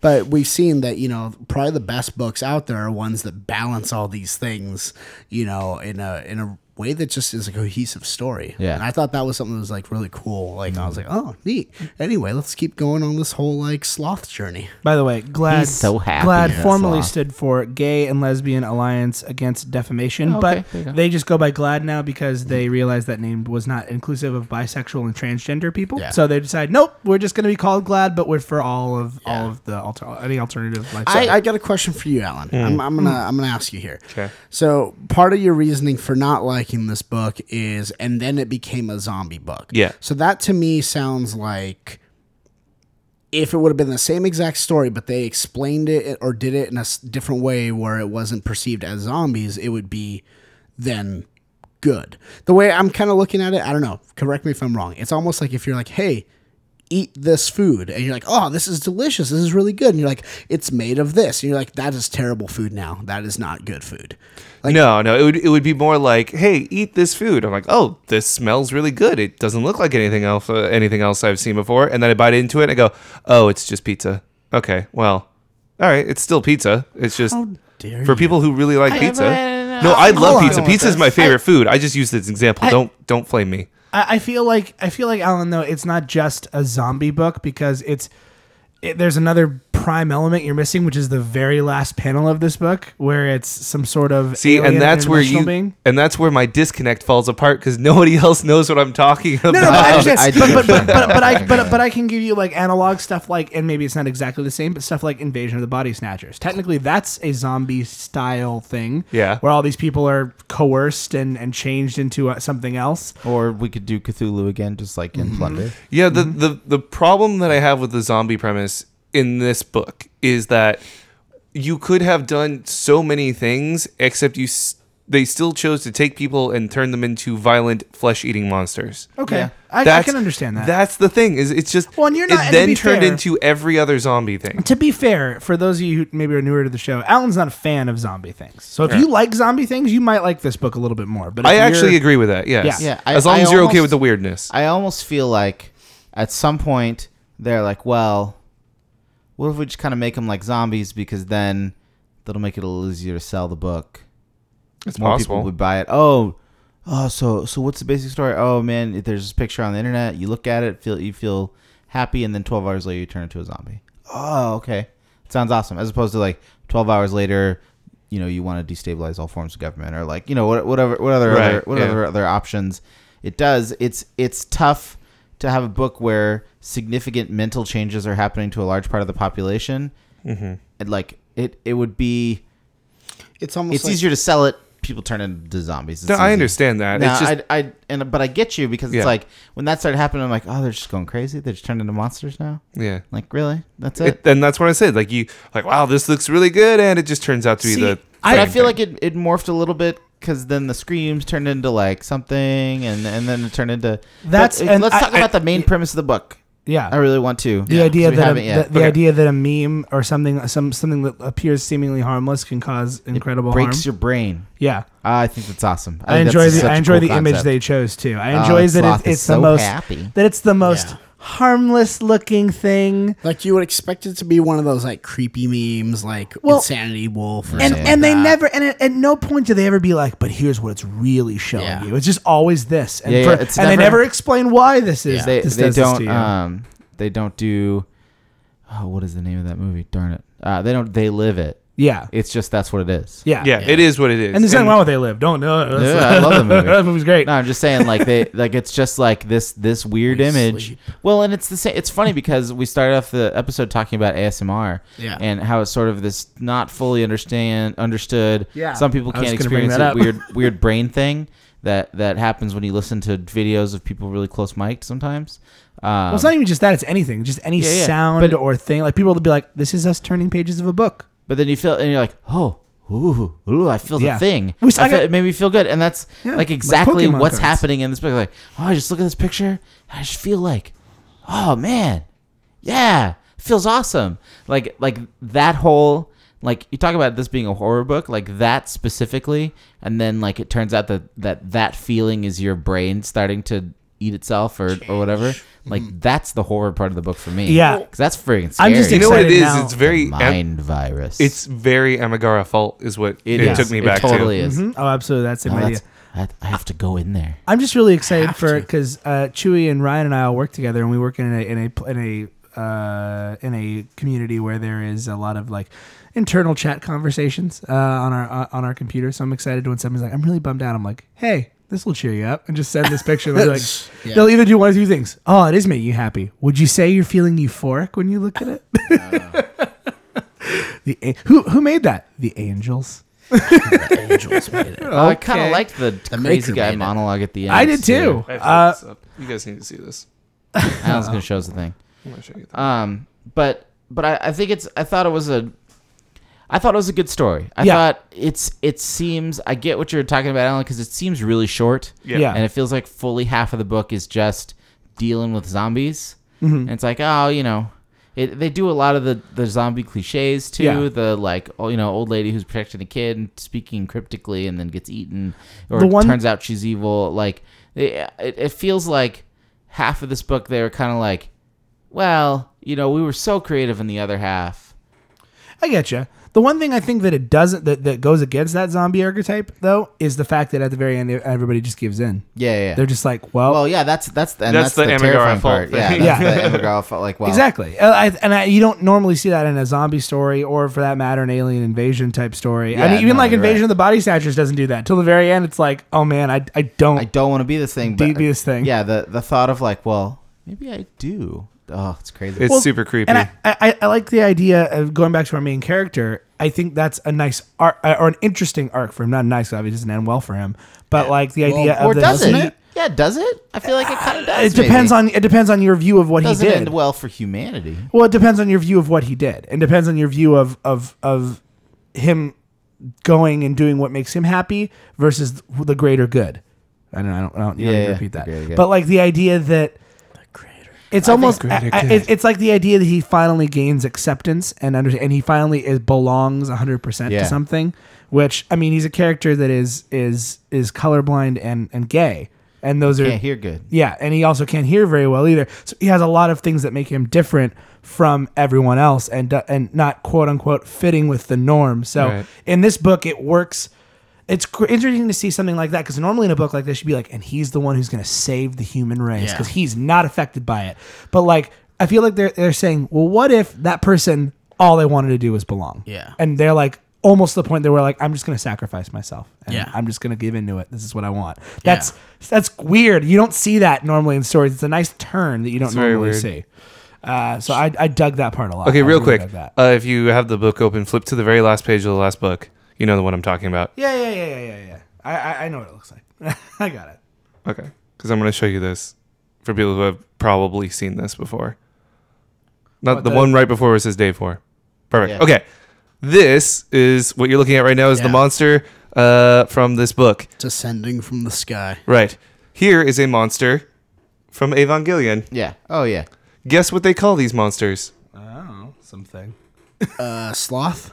Angels. Yeah. There you go. Yeah, that's what they call them. So tell me that that's not like a super parallel right now. Hey, it could be. And this is one of them. They change shape a No, whole it lot. looks a lot like it. It looks super like it, and they're But- called angels. And like, I don't know what else to say. Like, that's the Did connection. you read any of the back matter where they talk about the book and all that sort of stuff? I skimmed through it, but I didn't have time to actually read through it. Yeah, there's a good interview in the back where the artist and the writer sort of talk to each other about what they're thinking in the book, and he talks about how the end is kind of a downer, but is it? But yeah, it's kind of Well, you can't say bleak because if there's- nothing, if yeah. nothing else, yeah. I mean, it's bleak for the human race, but it's like you take that whole grand scheme thing into account. And it's like, well, yeah, the human race is over, but who cares? Because the human race sucks, and it's a small portion of the universe anyway. Blah blah blah blah.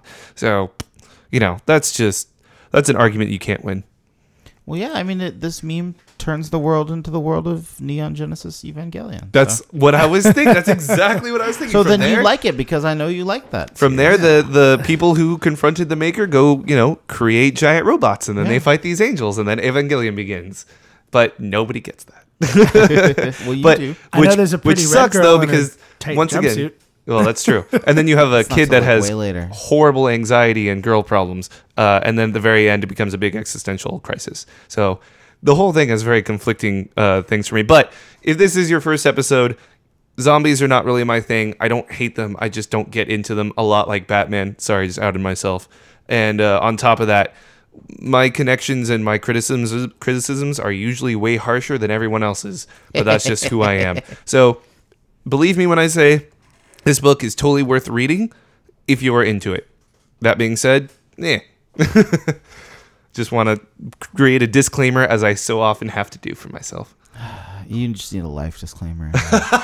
So One What- T-shirt for the rest What of is my the life. message of the book? what is the Joey? message of the book? So I think, oh man, I had it like on the tip of my tongue earlier, and now I'm, it's I'm gone? blinking on it. Conform. Obey. I think, I mean, it depends, on what because you can look at it a couple ways. You can look at it grand scheme of things in the future, and that's basically to say, I look at it almost as like you're talking about death. Yeah. People oftentimes talk about death, and death is bad and this and that, but it's a thing. It's just a thing that happens. It's part of nature. It's what needs to happen in order for the rest of the world to continue to go. Imagine if every person that's ever lived never died. Like how overpopulated would we be now?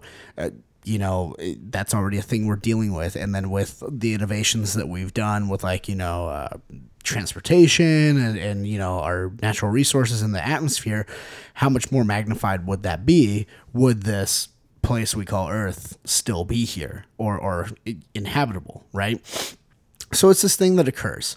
And I think one thing you could look at it as in terms of the grand scheme of things in this world, in the book, Mimetic, is, it's the next stage of humanity. At some point, we started walking upright.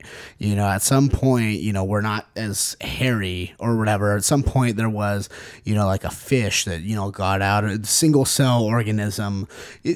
Things changed rapidly and out of nowhere all of a sudden. And so, at the time that those things occurred, I think it's dramatic. It's like, hold on, wait a minute.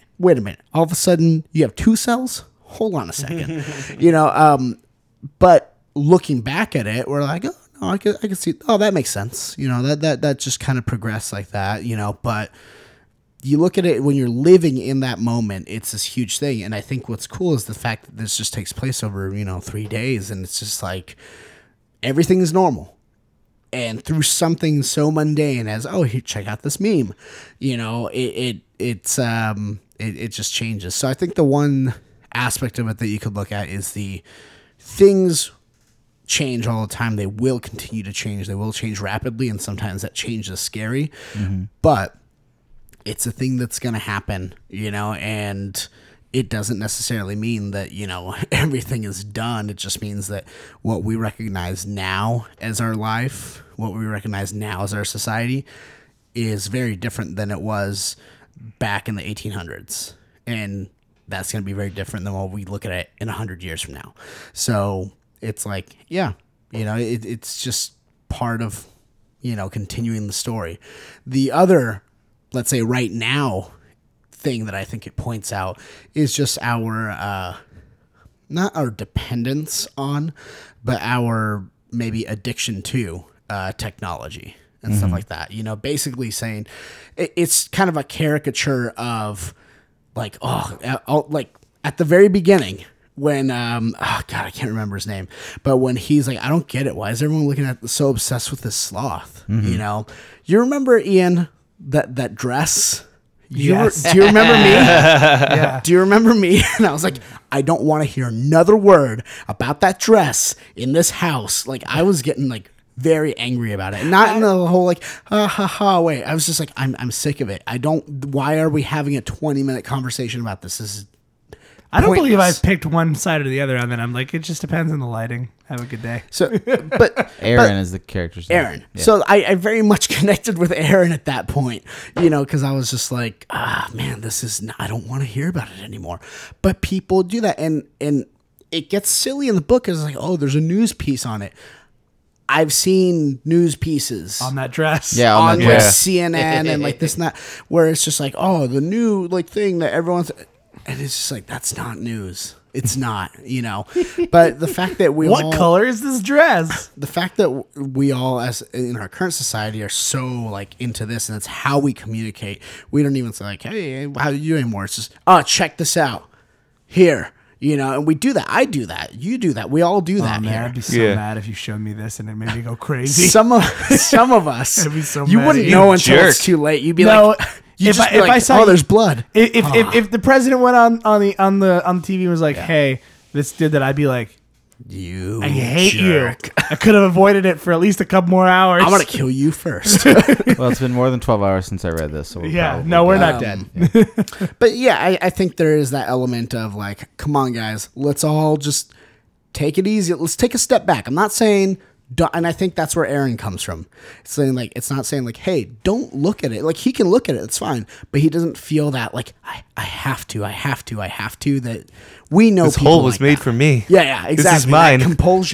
That compulsion to keep, seeking these things out. And Aaron's that like healthy balance of, look, you can like look at it every now and then and just go about your day, but understand when enough is enough. When it's okay to just have a conversation with someone.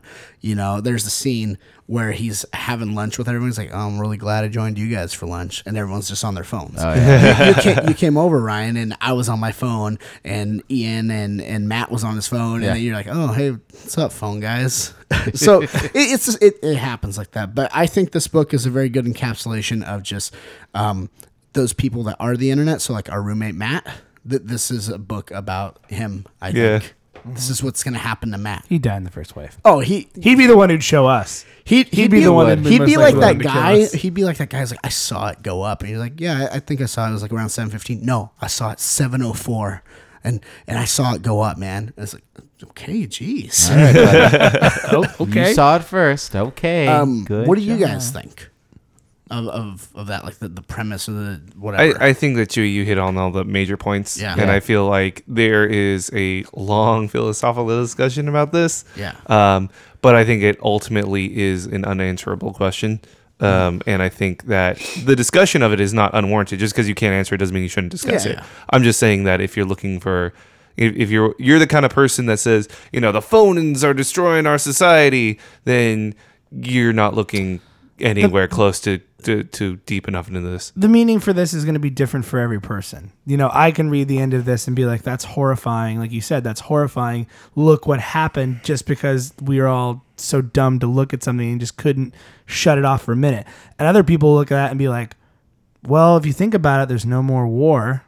Everyone's together. Yeah, and that's that whole like So- Aaron's, Yeah. got There's his. that weird So vibe. it all depends on how you take it, and it's I hate to, I know this is a reference that's years old, but it's like the end of Inception. How long did you just argue about what happened? What does that mean? What does the end of that movie mean? Right. It's up for debate, and that's a lot of times people really want definitive answers for this, but I like it when a story ends and it's like, it ends and this is how it ends, and it's your choice whether you think that's a good ending or a bad ending or something that made you feel good or scared or whatever it is. So I think good stories do that. I like to. Thanks, Ryan. Did you That sloth is so happy. pick anything out of it that we might have missed in terms of the message, or what does it mean? How do you interpret it? I mean, it's like when I don't know. It's like when I had a Twitter account. None of my friends did. I was like, guys, you need to get on Twitter. Like Peach? Yeah, yeah. Except I'm the only one there. I made an account. Didn't follow me. I don't know how to do it. Oh, you failed. But it's. I mean, it's one of those things. It's like, the world is going to change. It's the past is a foreign country, but this is, maybe the future is also a different planet. Whoa. Nice. All right, I like that's all I that. got. I like it. Well, thank you for I joining us for enjoyed Deep it. Cast today. Yeah. Yeah, deep cast indeed. I feel like Alan would have talked more if it was Deepcast. Hey, so transcendentalism, huh? How about that? So if you guys want to check out Memetic, you can. It is released by Boom Studios, so it is available digitally, and also I think that we went to WonderCon, saw trades, and Yeah. I don't know if individual issues are available, but Yeah, I'm sure they're You available can find somewhere. them You can probably somewhere. find them. But yeah, I think Yeah. it's definitely a solid read, just in a one. Go through it. just Google search reads "Good quick. Time Sloth" and just show it to your friends and see what their reactions are. I really want a Good Time Sloth T-shirt I do too, absolutely. or a sticker. Well, to we're put on already my work doomed. computer. Yeah, I Good just job, want, I guys. just want to start putting stickers around places with it on there. Or Just a to see. tattoo. Oh. That's- Once they invent those like tattoos where like they can like shift color and like stuff like that, that'd be great. So moving away from Straight First up Prince, hypnotize people. moving over to First Prince, we move into the third section of our show, which is called the 4-Color Character Compendium. And in that section of the show, we talk about different characters from comic books, sometimes superheroes, supervillains, super teams like Fantastic Four, or organizations like S.H.I.E.L.D., or sometimes we'll talk about comic book creators, writers, artists, anybody who's important to the world of comics. So it's kind of like a history lesson and a vocab lesson all rolled into one. Now we look to our designated historian of comics because he's been on this planet longer than all of us. That's why he gets this job, and also he likes comics a You lot. just called me old. You are. You can look at that sloth and feel good. You are a handful Die of a years whole lot older sooner. than us. Doesn't work. So Ryan, open the great tome of comic characters and tell us who we're learning about today. Screek. So we are talking about Pyotr Nikolaevich Rasputin, also known as the X-Men Colossus. Can you do me a favor? Colossus. Yeah. Can you say it in a Russian accent? No. Please. No. Can you try? No. What was the name?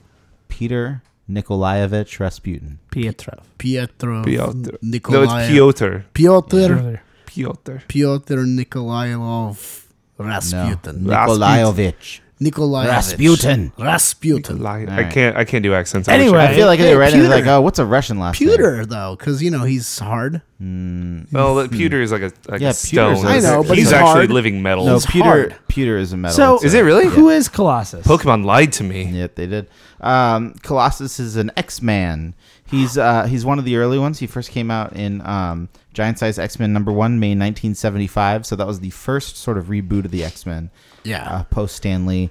He was created by Len Wayne and illustrated Lil Dave Wayne? Cockrum. Len, the guy who created the Wolverine. Oh, okay. Yeah, I Same know dude. that guy. And Swamp Um, Thing, right? And Swamp Thing, yeah. Yeah. He's done a lot. He's a famous He's a famous dude. comics guy. He's a good guy. So Lil his Wayne. his character is famous for turning into a big metal dude as opposed to a normal dude. Normal big dude. Okay. So how He's does, still a how- big dude. How does that power work exactly, Ryan? Metal I know he- skin. That's so it's so it like Yeah, I how don't does it know. come He out? he turns into he just does it. He can't do one part of his body. It's got to be his whole body all at once. So Okay. he's like entirely And- coated in metal because like I see his eyes usually Yeah. get No, he's still metaled over. he turns into except for his hair. Okay. He still His has hair regular stays hair. regular. He's got his flat top that never but goes he's away. got like metal scalp Yeah, underneath yeah, that. yeah. So if you hit him in the head, it's not like his no, soft spot. he's still good. I forget Okay. what run it is. I think it's Avengers vs. X-Men, but there is a bald Colossus, and he just has a chrome dome. Yeah. Nice. Clever. Yeah. No, but he also is super strong, but he is weak against vibranium. Okay. As everything is. So Captain America could just chuck a shield at him. Well, I guess what happens is his body just naturally turns back into human when when vibranium hits it. Oh, okay. So that's how you could. So if Captain America threw a shield at Yeah, him, the rarest he'd be like, metal "Oh," in and the he'd Marvel fall down. universe. There Or- is one instance in or- X-Men where that doesn't happen, and they can't really help him because his skin is super metal still. Yeah, yeah. Or if Black Panther tries to scratch him with Right, his with claws. his claws. And then he's also but he's been around like pretty much the canonical X-Men that everybody thinks of, the Well, he was Chris Wave Claremont 2, X-Men. right? He was Wave 2, He was right? Wave 2, but he was there for the whole of the Chris Claremont thing. Oh, of course. and Yeah, he's been him around and for a Kitty long Pryde time. have always been kind of like an item before she got in with the Star-Lord. Well, Kitty Pryde, from what I understand, we won't go too into that because that's another character for another time. A lot of us from the '90s cartoon think of Jubilee as like the young. Well, yeah, because she, just like how in the 2000s movies it was Rogue, in the 90s cartoon it was Jubilee, Jubilee. and then in the 80s comic book it was Kitty Pryde. Yeah, Kitty Pryde was like the young girl who is, the young. She's young the new. wing on She's the X-Men. she's the insert. She's the character you follow who as they enter the Xavier School for Yeah. gifted youngsters. And if I may quote Jay Miles, so many costumes. Yeah, all the costumes. Oh, she man. has a new costume every 5 seconds, and they're all terrible. So what was his deal? Okay, so he's mutant. So He's Russian too, yes? He's yeah, Russian. he's mutant. He's Russian. I mean, it was the 70s, so Russian. Yeah. There's not a lot of Russians running around the United States. No, not at all. Did, Because of the whole Cold War. Do we have like how he discovered his power or his mutant abilities, or like how they manifested themselves or anything? Not a whole lot. Not He a whole always lot. was sort of just presented as like he already exists. Like he just here's the metal Russian. Like yeah, that? pretty Okay. much. But he does have there's family background. He had an older brother Yeah. who was a cosmonaut who died in a rocket accident. Okay. He had a younger sister who eventually became an X-Man. Magic. And then she's magic. So she's sort of like exists in multiple realms at once. And at one point she was like doomed to hell, but not hell like There's that a we whole know mini of, series but, like, about magic. I think with one L. Listen to Jam. Limbo. Trust me. Yeah, It's yeah. worth it. Limbo. She was there for a You while. should read it. Yeah. So I guess it says his superhuman powers manifested during his adolescence while saving his sister from a runaway tractor. Oh, nice. Okay, So he just turned into a metal dude and smashed into a tractor. that's awesome. You know, like Pretty you metal. do. That's Oh, awesome. dude. pretty Hey, metal.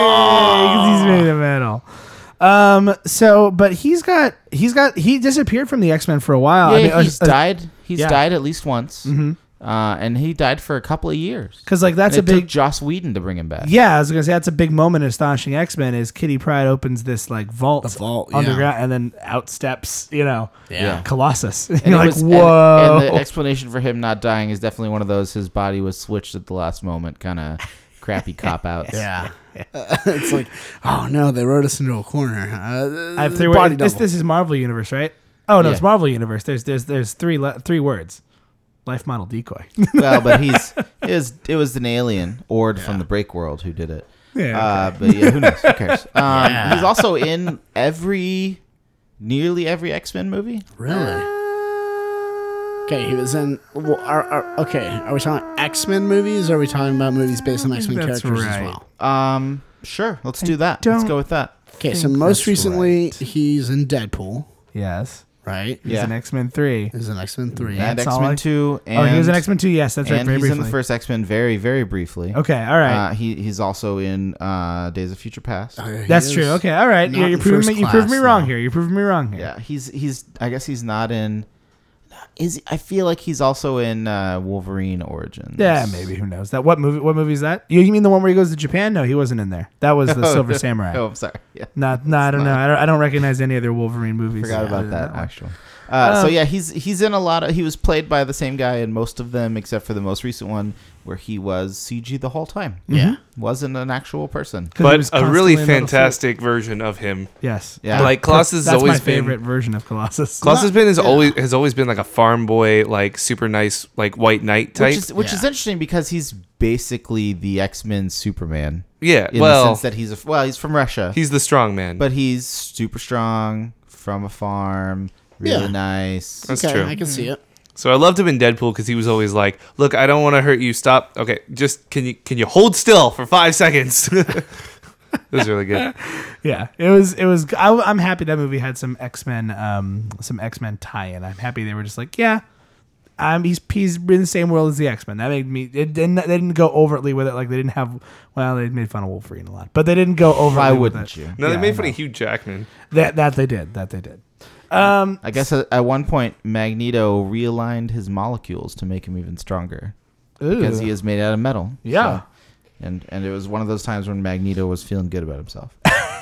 You know. He also, when he's turned to the metal, I guess it's not just his skin. He's a metal man, so he doesn't need food or water or even oxygen. Oh wow. Okay, so he just completely changes his physiology, not just the skin. yeah, so he could just go in space. Cool. or that's walk awesome. underwater. Yeah, there you go. Just walk underwater. Pirates of the It Caribbean. must make it style. really Yeah, tough to so go that on a part diet was though, obvious. because you're not losing weight if you're a metal man.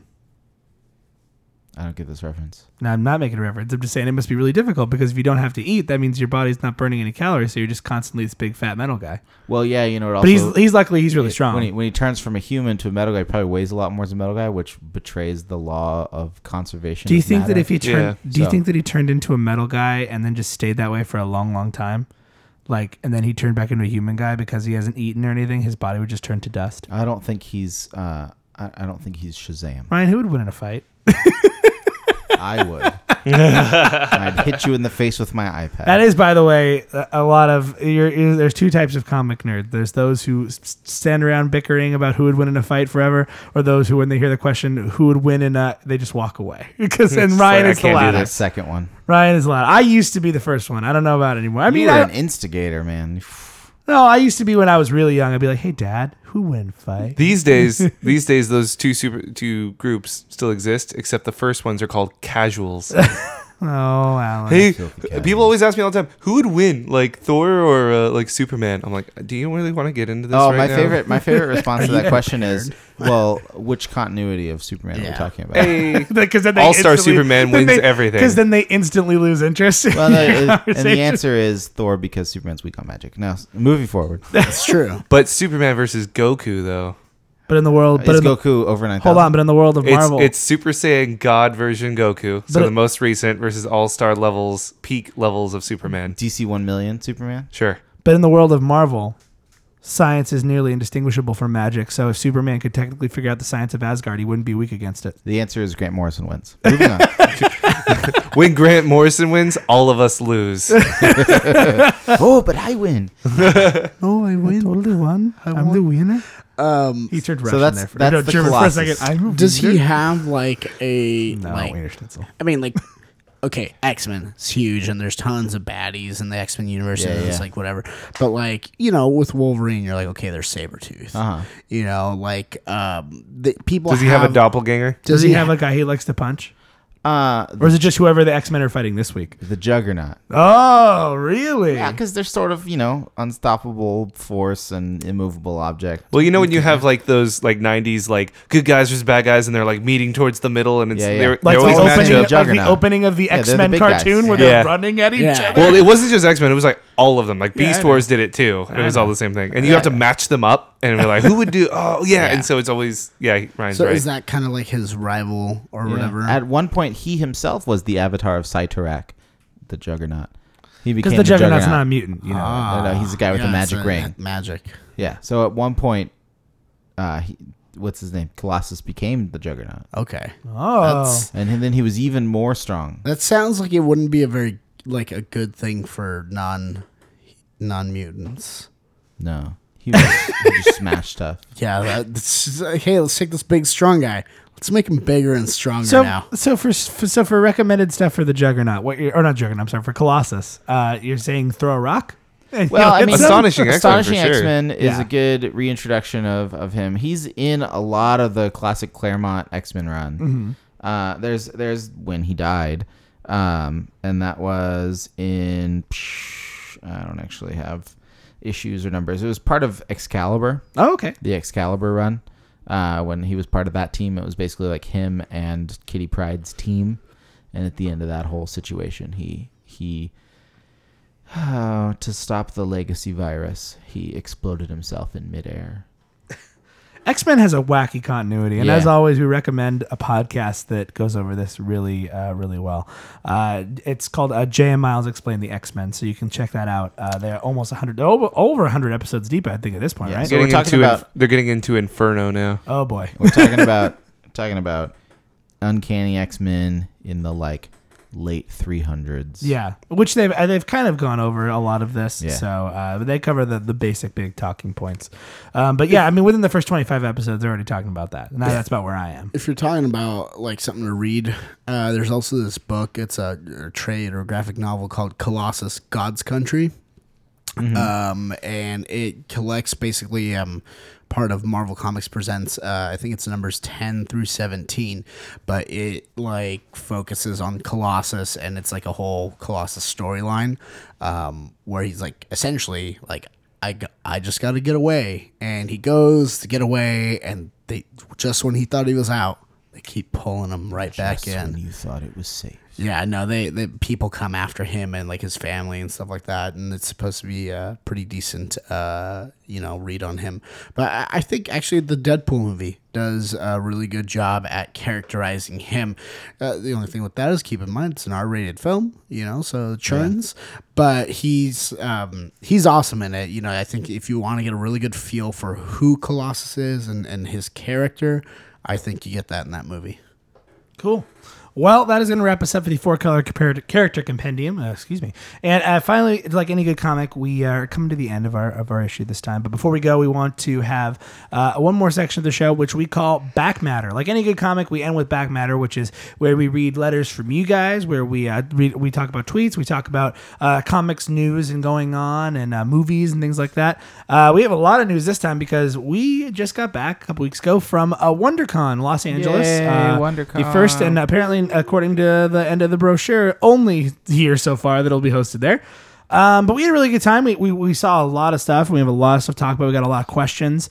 But I know the big thing that we got a question from one of our listeners. I don't know if it was it There's a couple of people. Couple people asking about what we thought of the big DC announcement with Rebirth. We learned a lot about the creative teams and going forward with that and that sort of stuff. So we can give a quick rundown, kind of talk about what we think. I'm going to be like slightly out of this conversation because this was a day that you guys went that I didn't get to go to. We didn't actually go to the panel. We just read about it online. We didn't actually get a chance to go to the panel. Oh, I thought you went to the panel. No, unfortunately, we didn't get a chance to go to the panel, but we saw the panel the news was afterwards. at 8 a.m. and we don't live in LA. Yeah, it took That's us fair. about an hour each day to drive up there because we didn't want to pay for a hotel room. But yeah.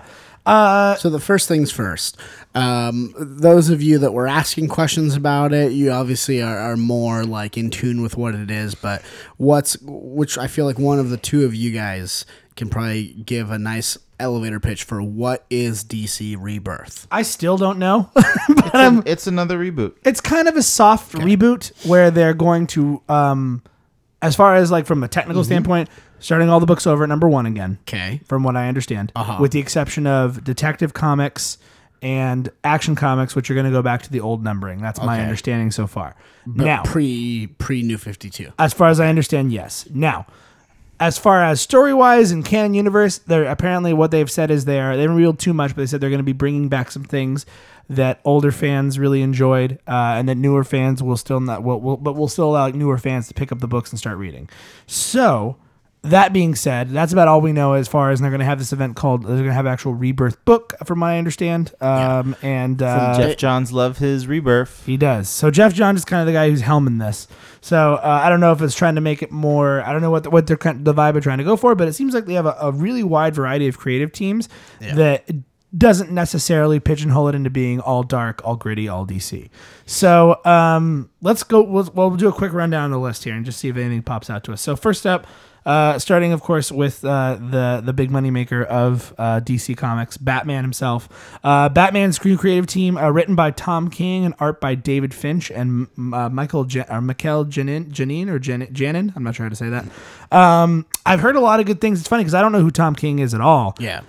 But I heard a lot of good things from our friend Jacob, who's telling me his work on this new Vision book is supposed to be really good. Oh, okay. Like Vision goes nuts and then decides he wants to build a family. So he has a family and they live in this residential house. And he's like, it's very David Lynchian. I'm like, Nice. I would enjoy this. So him doing Batman, it seems like an interesting thing. I may still continue to pull that.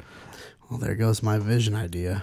Detective Comics being taken over by who we just read Memetic by tonight. James Tynion IV is set to pen with art by Eddie Burrows and Alvaro Martinez. Nightwing, written by Tim Seeley and art by Javi Fernandez and Marcus Toe. Yep. The Tim next one, Seeley we've read on Revival. he did and, Grayson as well, didn't he, for a while? Grayson and The Occultist. So he has some experience with show, Dick yeah. Grayson, so that's good. Batgirl, big creative team changes on this. Written by Hope Larson. That's a big jump up for Hope. Get some good money there. With art by Raphael Albuquerque. Raphael Albuquerque Yeah. did the American Vampire. Yep. Batgirl and the Birds of Prey, written by Julie Benson and Shauna Benson, with art by Claire Rowe.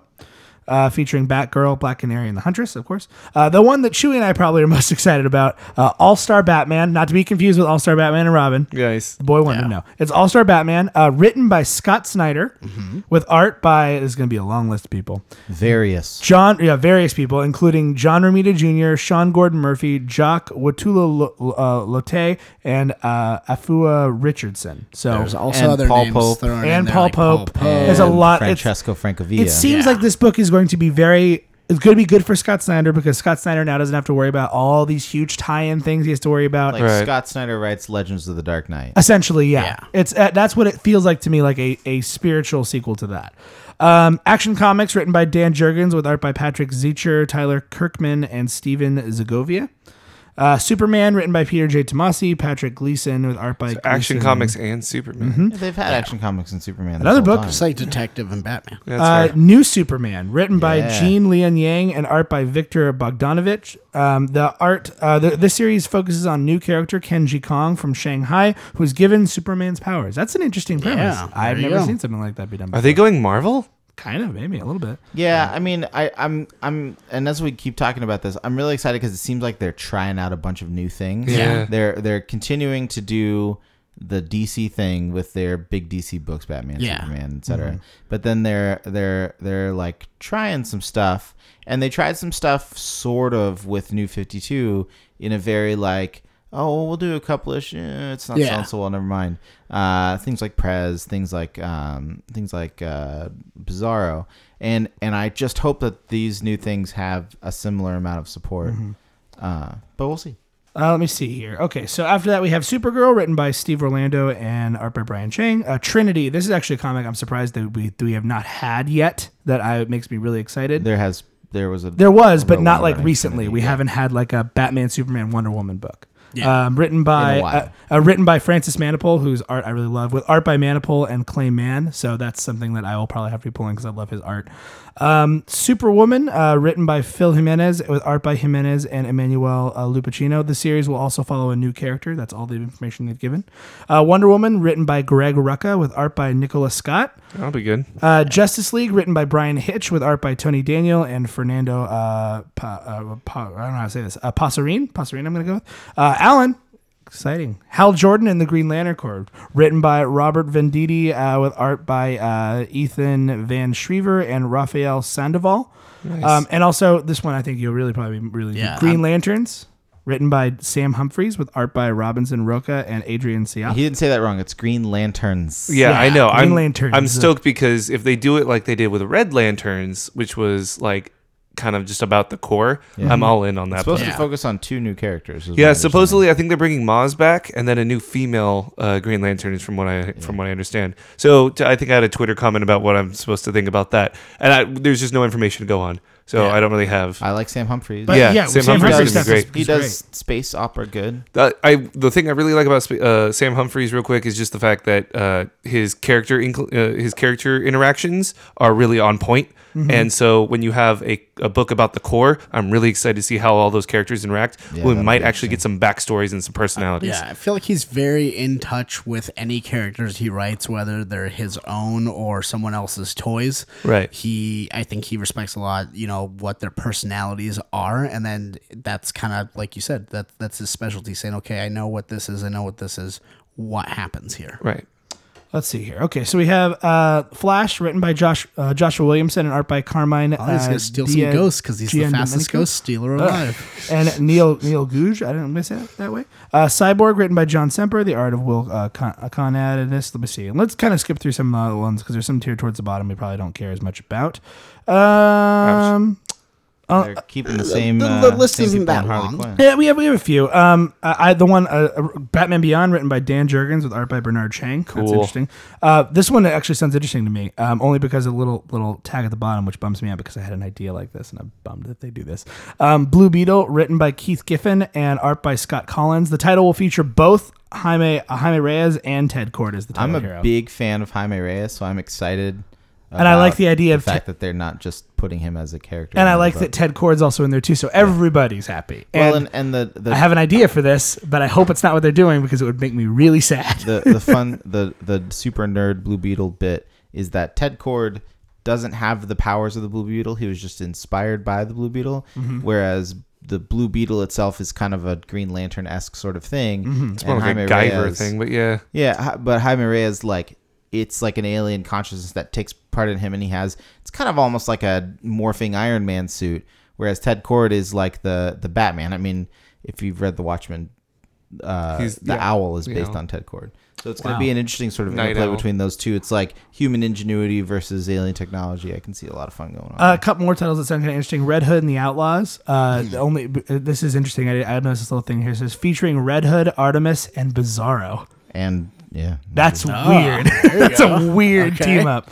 And then they're doing hardcore. Every single book gets a rebirth issue in June, Yeah. That's true. June and July. 2 more titles they revealed. Of course, JLA title was previewed. The creative team was not revealed. And they had another book they announced, but they didn't talk about the creative team either, but it's called Super Sons. And it's described as, quote, the son of Superman meets son of Batman. Oh, What? Okay. What's that going to be? All right. What's that going to be? Just going to punch each other some more? They're going to talk about... It's gonna be wacky. Well, I guess Damien, right? Yeah, Damien's just gonna go. Damien- So Damien's going to be officially back now? Yeah, Damien's been officially back. There's a book Been called Son of the officially back since Batman. the Oh, is episode that true? after That they seems killed him. dumb. And they showed some cover art, some stuff here, so you can look. I'm reading actually this off of superherohype.com, which I used to check way There's back a whole in the day. Wikipedia article But on it too. There's a whole bunch of stuff and all the different creative teams on there. There's some cool stuff coming out. I'm interested to see what they do. It wasn't as drastic as I was expecting, but I'm still interested to see some of the information that comes out with it. And I like the idea of having an All-Star Batman book as opposed to just having All-Star Batman and Robin. It's about time the All-Star line gets revised, and it's about time the All-Star line gets some hopefully some good Batman to go along with the good Superman that they also have. But other than that, as far as WonderCon goes, guys, we did a lot of stuff at WonderCon. Yeah, we all did so much stuff. True. We did a lot of things. I think we blew up our Twitter there. For a We little did. bit. We have a lot of pictures on our Twitter and our Instagram, Instagram, so you can see that. But we went to a bunch of panels. We went to, I know that Alan. Several fun panels with Ming Doyle and Joe Keone. Yeah, we went to a couple panels there. Ming Doyle, who was doing the writing on Constantine for a little while, Yeah. and Joe Keones, who does the art on Howard the Duck. Both really cool people. Great artwork. I love their art panel too. Watching them draw, and it's always cool to see something like a blank piece of paper start out, and then just watch them do stuff. And you're walking and being like, I would give up at this point because I don't know what they're doing. And then just to see it like, and here's John Constantine. I just did watercolor in front of you. I'm like, what did you? How did you do that? How did you do that, Ming Doyle? How did you do that? That ink wash thing was so cool. Yeah. Well, and same thing with Joe Keones. I'm just like, how are you knowing to do this? How do you make this happen? How do you see that? And Ryan and I also went to a panel with Annie Wu doing the same thing. Oh, yeah. Like, how do you look at a page that's blank and Annie like, Wu, and then I'm just Black gonna make some Canary pencils and now some inks and here's your art. I'm like, how do you do that? How do you do that? So we went to that. We went to a couple. Chewy and I went to a writing panel with Marv Wolfman, which was super awesome, super helpful, great. I sold him a router one time. Oh, Alan, you went to a couple like making comics on the iPad panels. So I went Did you to have a couple philosophy panels. Yeah, I went to a couple really cool panels. One was making comics on your iPad, featuring the iPad Pro, and basically a lot of stuff I already knew and a little bit of stuff that I didn't. So that was really fun. And the other one we did the following morning, Jenna really wanted to go to. We didn't make it for the first one, but it was a bunch of psychology and comics. Mm-hmm. There is apparently a whole branch of psychology, like what's the word I'm looking for? Counseling psychology, right? Using comic books, and a lot of the Yes. presenters, Oh, really interesting. a lot of presenters worked at prisons, especially, and they were doing rehabilitation therapy using comic books. And a lot of the prisoners were responding really well to that. So it was really interesting to hear them talk about that. What was another one that we did? Oh, the one that I really liked was the Power Rangers panel we went to. Yeah, I went to that panel. It was awesome. Oh man, that was such a good panel. I'm still really jazzed about that book, and from the way that they're talking about it, like if you're like me and are a fan of the Power Rangers, they're doing exactly they were talking about doing what exactly I hoped they were doing, which was they're not redoing the show. They're taking the characters and the namesakes from the show and then building a good cohesive story around it. Yeah, and we actually that's kind of transitioned into another panel we went to, which was the Boom Studios panel, Yeah. where they talked about. It was just one of the many Boom panels they have, but we went to one that had Kyle Higgins, who's writing, who's writing Power Rangers as well. But we also had Sam Humphries on there. What was the name of the book? I'm Jonesy. blanking on it. Jonesy. Jonesy. Oh man, I want to read that book. Yeah. All the books that I saw on that panel were great. Like Hope Larson's doing kind of like a detective style, Oh, yeah, almost Golden like Vance. almost like a Nancy Drew type thing. Takes place in the 60s. And I can't remember those guys' creative team, but they're doing. There's this other cool book we saw that I'm gonna tap. Joyride. Joyride. That's what Yeah, it sounds. they were doing incredibly before fun. that. Hacktivist. So they- or are doing it. Yeah, and then of course Felipe Smith was there. You just dropped by. You decided to be like, yeah, I'm gonna hang He's out. like, yeah, I did a cover hang for Power Rangers. Sure, I was here. Sure, I'll do it. this is cool. I love And Felipe Smith is the cool comics uncle. He really is. And we walked around and kind of introduced ourselves to some people there. So if you were listening to, if you're one of the small press folks or one of the actual creators who the bigger name creators like Joe Quiones and people who are like guests of the show, and you happen to listen to our show, thank you. And especially to our small press friends, because you guys are the best. You guys are just constantly out there getting yourself out there. You're living the dream that Chewy and I hope to be one day. We along with meeting a lot of cool new people, ran into some familiar faces. Mm-hmm. You know, we ran into Katrina from Moorhead. Mm-hmm. We talked about that book. Josh S. Henneman, Bigfoot Sword of the Earthman, which is available digitally. I checked on Comixology today under Action Lab. Yeah, it is there digitally. It's available digitally, and it's being released in the summer-ish, I believe is when it's going to be compiled in a trade from Action Lab. Mm-hmm. We also met a lot of cool new people doing a lot of cool, interesting, and unique stuff in comics. I mean, I talked to some people from doing like web comics to kind of just adapting music to comic format to using new technology in it. It's just like, and also just greater representation and diversity. And I have a list of names of people I will be contacting as well. Perfect. As a result for that.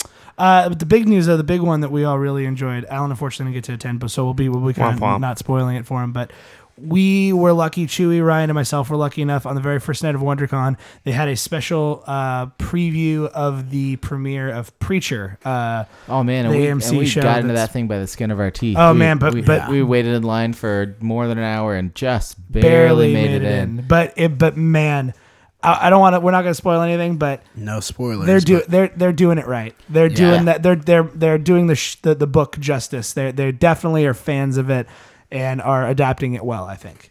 Yeah, it's interesting because I was thinking while we were watching, because they showed us the pilot. Mm-hmm. And we read on the show when we talked about Preacher a while ago. We did the first whole trade of Preacher. And they like it's not exactly the comic. No. At all. And so what they did was, I think that it's something that I've seen more and more graphic novel TV shows based on comics tend to be really, at least for early episodes, really slavishly devoted to the comic.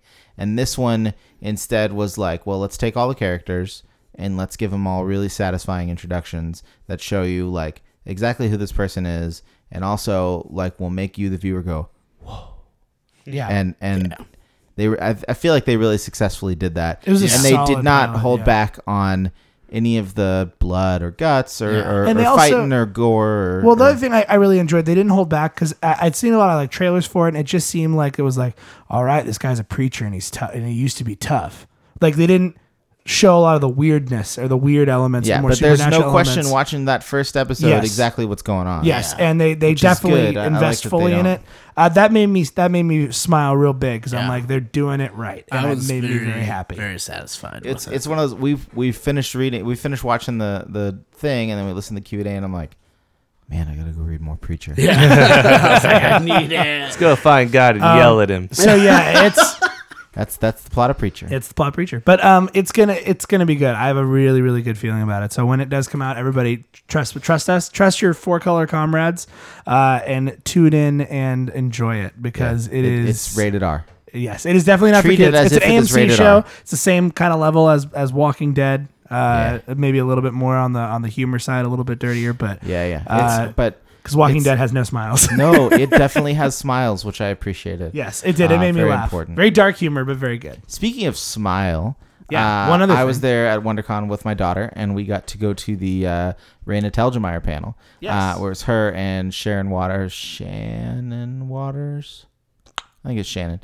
Shannon Waters, who's one of the creators of Lumberjanes, and she's one of the editors over at Boom. And so they had a pretty fun Q&A panel where they showed a lot of pictures of them as children and things like that. My daughter asked a question at the panel, which she was very excited about. Really? Nice. Yeah, and then we got a couple of books signed.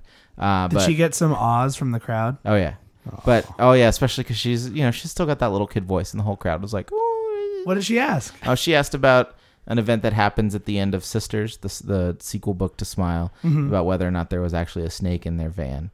Turns out there was, and she told an extra story that's not in the book. That's a good question then. Yeah, but it was cool. And then we met her and got some books signed, and she was super friendly. And I told her that we, a bunch of dudes had read Smile, and that we all thought it was fantastic. And she was like, "Oh, well, I'm glad to hear that." And I'm like, "And it is fantastic." And she was, she didn't just go, "Well, yeah, obviously I know it is," but Hey, man. But and she also didn't think we were weird and creepy for being grown men reading a book about. But yeah, Raina Telgemeier is super cool. I told her that I'm just gonna have to buy all her books now, which I was a big fan of way Smile. of doing. I liked it a lot. I Yeah. really did enjoy it. But yeah, I have one last thing, WonderCon / plug related here.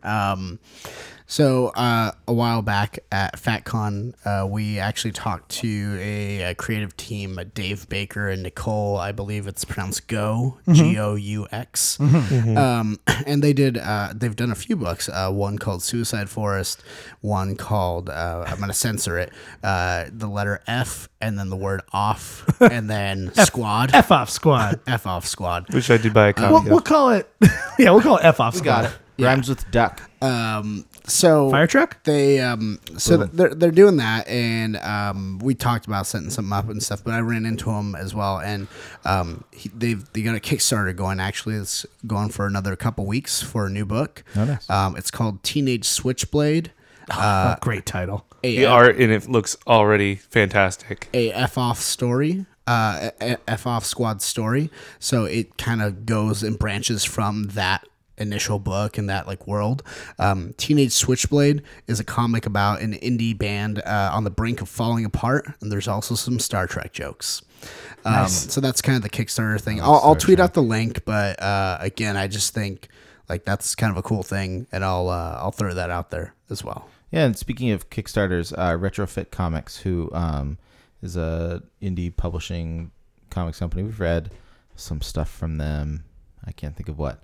But I'm a big fan, and their Kickstarter's going through the end of this week, and they're basically kickstarting their year of comics, and so for just a few bucks you can get the next 2 releases digitally, or you can get print releases or combinations of print and digital. It's kind of neat. Nice. I spent $13 for the first 6 months of comics, I think, or $13 for the first 4 months of comics. That's cool. Sweet. Yeah, you guys should check these things out. That's awesome, dude. We have excellent taste. No, I'm just kidding. Excellent we do though. choice. Speaking of choices, Chewy and I want to have and Ryan too, because unfortunately I have to sit out of this talk, but because it's about a show that you don't really care about. All right. It involves zombies. So All them zombies. The Walking Dead ended. A just a few show that nights I ago. increasingly tolerate. And a show that I like, and we won't talk about the ending of the show. We're not going to spoil it for you. We're not going to spoil it for it, but I think it's a foregone conclusion at this point that there is a very major villain that made his debut in the show. And I mean, that's what I'd like to talk about is the depiction of that character and, how it relates to the comic books in that sense. And as far as the ending, we're not going to spoil anything for people who haven't watched it yet, but let's just talk about the depiction of the character in general. So what did you guys think of Negan? Chewy and I have read the comics. Ryan is not. So Ryan is at least not that far. I mean, I hated him, and I feel like I'm supposed to, so it worked. There you go. Chewy, I feel like you have the most to say on this. Oh, man. Because he's like probably one of your favorite villains of all time. I love him. I hate him. I love to hate him, and I hate that I sometimes love him. And Chewy, Jeffrey Dean Morgan, who you refused to have me tell you who was playing him, and you're like, who is that? Because I remember a few weeks ago we were talking about it. 'Cause I'm like, oh, Jeffrey Dean Morgan's going to be Thomas Wayne in Batman v Superman. Yeah. You're like, who's that? I'm like, well, I guess it's not going to be a big deal when he's on Walking Dead then. Yeah. But once I told you he played the comedian in The Watchmen, you're like, oh, I see why they picked this guy.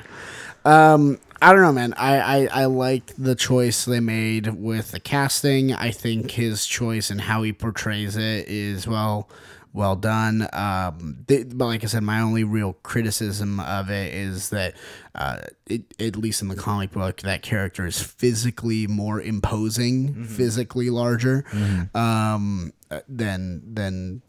he is in real life. But other than that, I mean, he's got. They adapted him very well for television, especially because the way he's written in the book. you can't really put him on stand. You can't let him say those words on. He drops a AMC. lot of F-bombs in the book. A lot of F-bombs. a lot. Like every other word is the Yeah. F-bomb. So they did a really good adaptation of how you get that feel and that attitude from him without necessarily getting the exact lines. But they did keep a couple of my favorite lines in there. I'm not going to say which ones they are. Rumor has it they shot a Blu-ray version of that scene. Also. Yes. Yeah, They did.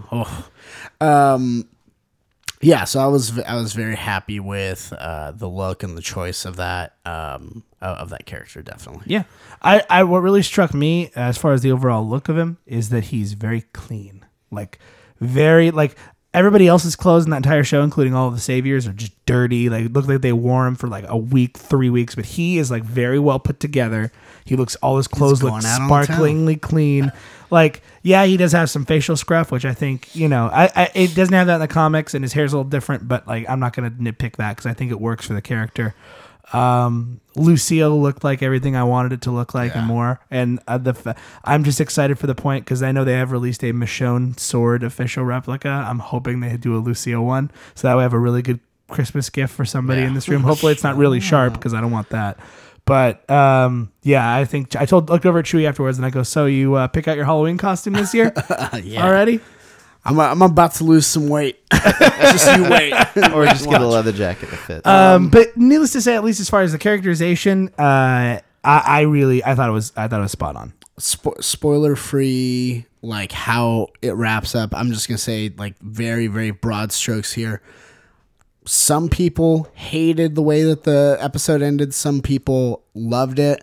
I fall on the I love the way that it ended. I think the way that the episode ended is better. Smart. It's smart and allows a little bit as coming from a writer standpoint, allows a little bit of more freedom on their end to moving in the forward. future. We'll put it that way. Depending on fan reaction. Depending on fan reaction, yes. So, guys, there's a big white elephant or big elephant in the room. I always say white elephant because this was like a gift I wanted to receive, but oh boy. Are you talking about Batman versus Superman: Dawn of Justice or Yes. Bethesda? Remember how my neck was hurting all day? You so broke- shouldn't have told you. broke Chewy. Bethesda. Yes, so 2 of us have seen it and 2 of us have not. Hey, that's me. I haven't seen it either. So Chewy I'm back, you guys. I stepped Chewy out. and I went to go see it Glad on you came back, opening Alan. day. Yes, We you went like old people, 7 p.m. Yeah, because we had That to get sounds up like a early legit go time to see a movie. I don't know what you're WonderCon the next talking day. about. We did. Instead of midnight. So I've had some time to think about it. This is Again, spoiler-free we're right now? trying to Spoiler- keep it spoiler-free. Spoiler free, because I know that a lot of people, there's a lot of stuff going on in life. I think most people who probably wanted to see it have seen it already. But spoiler Based free. on box office returns, nobody's seen it again. Whoa. Yeah. Based on my personal opinion, I don't think it's the worst movie I've ever seen. But it did not live up to my expectations. It was not something that I really enjoyed the first time watching. I do want to watch it again to give another shot, or just now that I know what I'm expecting, maybe I'll enjoy it from a different perspective. I feel like what it is I feel like there's kind of this split. The more I've looked into it, the more I've heard fan reaction. There's people who really love DC Comics who hate it. Yeah. I kind of tend to fall more on that camp. Maybe I don't hate it because I think You're on that side of the there spectrum were some though. good things in the movie. I actually thought Ben Affleck was great.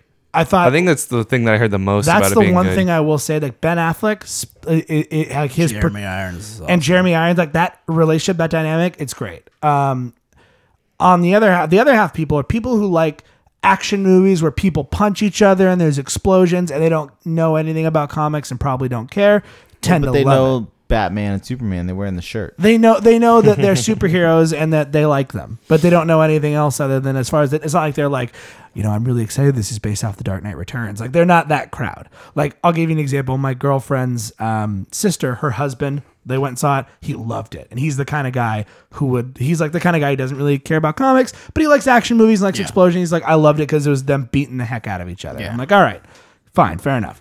But from the comic book perspective, I think even removing from the comic book perspective, I think the movie in general has a lot of issues with structure and overall story. I think that's like you guys, and like I say at the beginning of every episode, if your story is good, I will be down. Even if the costume of Batman isn't that great, which in this case, actually the costume is probably better than the story. I'd be with it. But the story just for me didn't add up. It didn't flow well. It felt like, I think Chewie and I said, it felt like a collection of scenes that they kind of strung together and they're like, here's this movie. I feel like if they had more time or had split this up into multiple movies or not tried to do so many things, probably would have been better.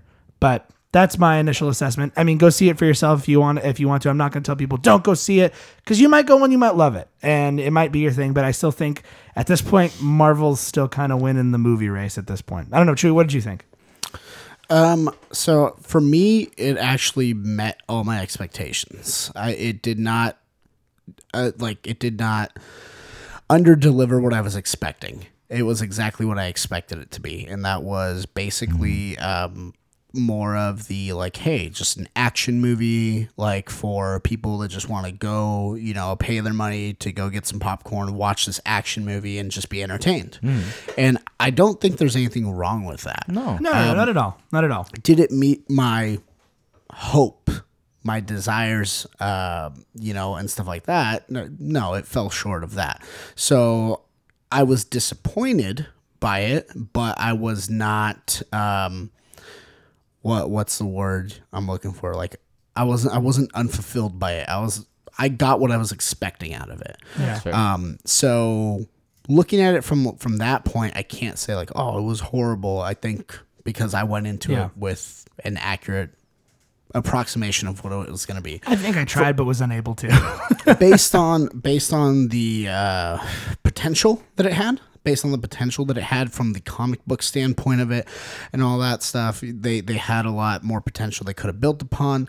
I think they chose to build upon the wrong parts of that, and parts that had a lot of potential. They're just like, oh, we kind of laid down some foundation there, and that's all we need right now.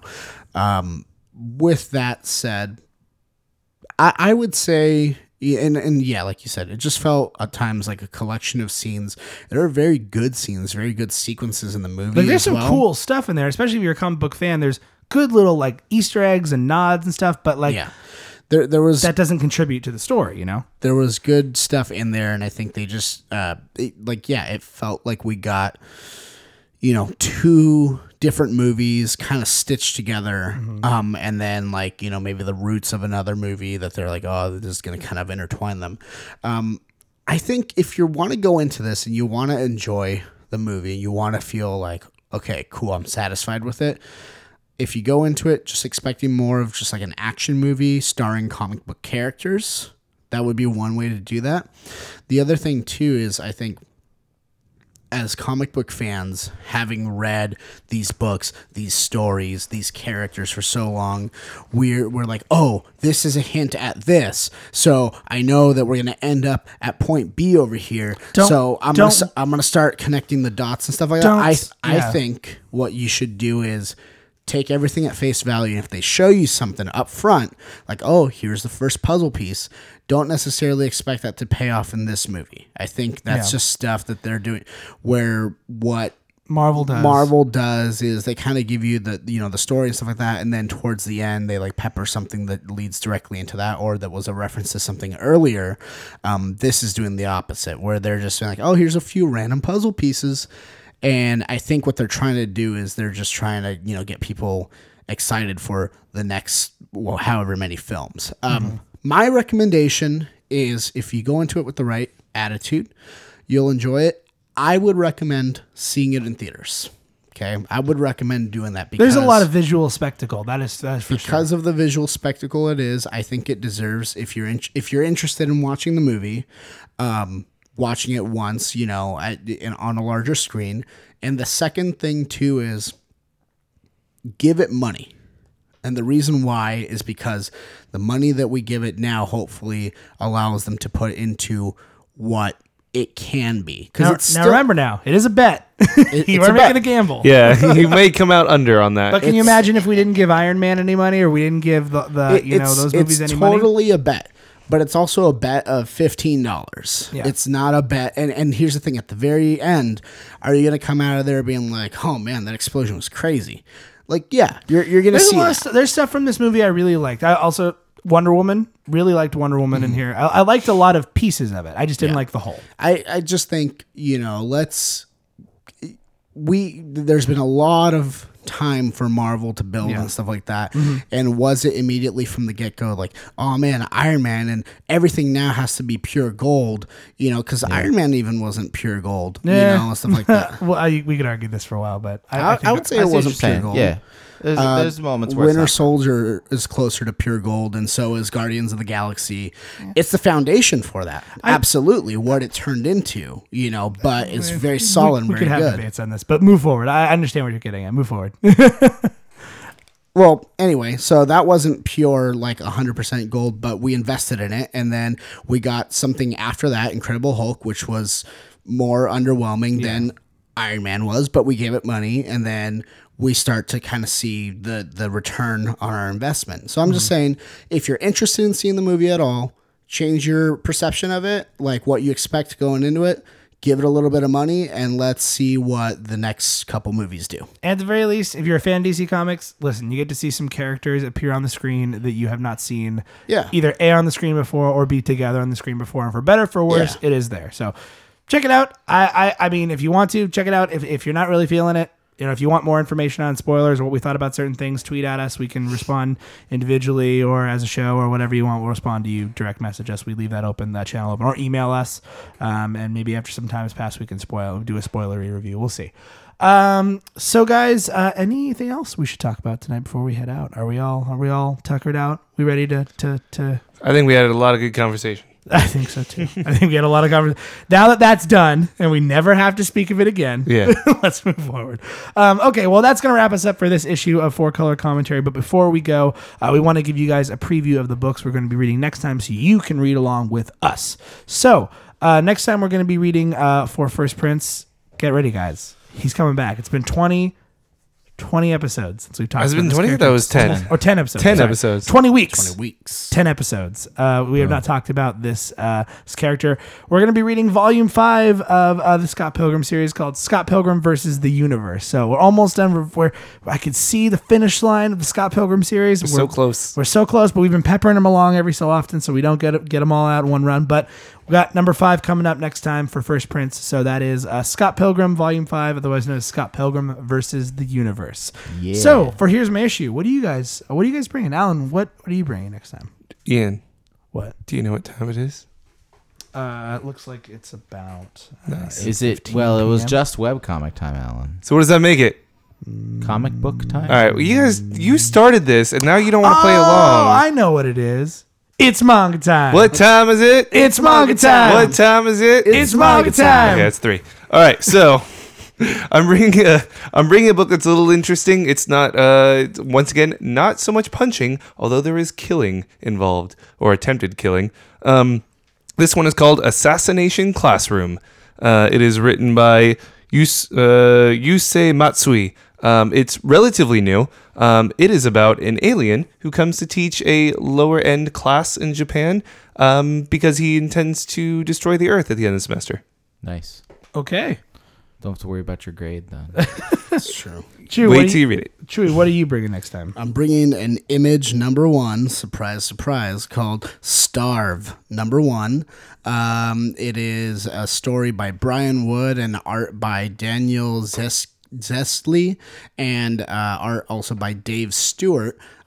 Here's the little pitch here. Once the world's most famous chef, Gavin Cruikshank's been in a self-imposed exile for years. His little foodie television program has since evolved into Starve, an arena sport that pits chef against chef for the pleasure of their super rich patrons. That sounds awesome. Sweet.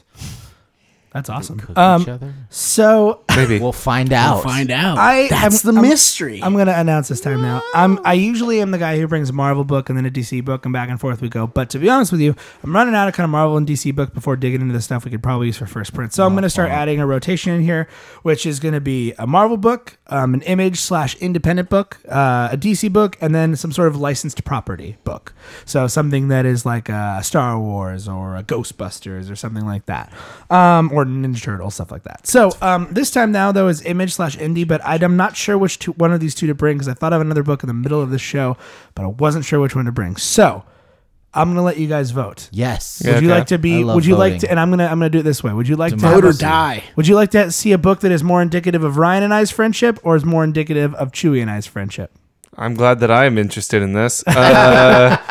Alan, your vote should be the deciding You're the deciding vote. I usually Ryan books, so I'm going to go with Ryan. Okay. I'm gonna go with you and Ryan. I know what our friendship is like. Okay. All right. Well, it doesn't matter what I choose.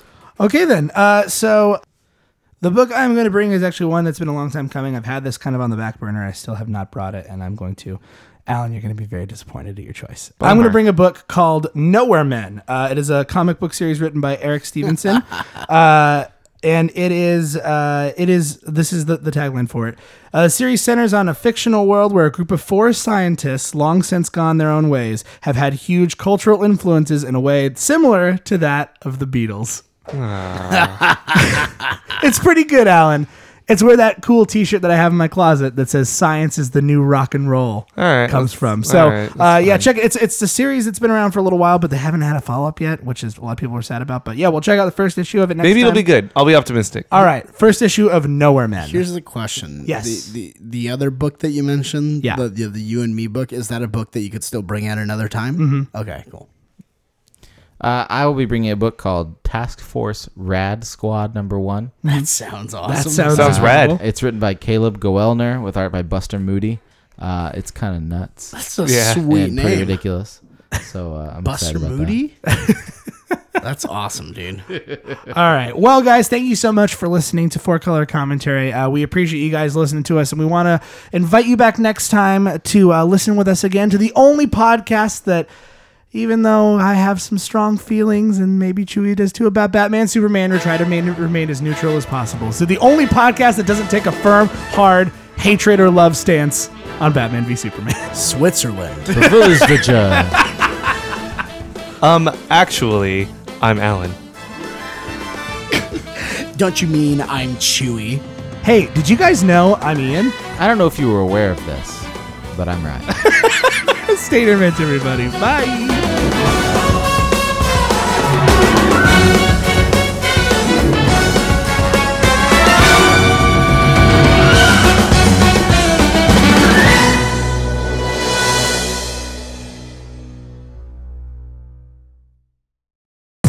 This has been a production of the Stuff and Things Podcast Network. Exclusively at StuffAndThingsNetwork.com.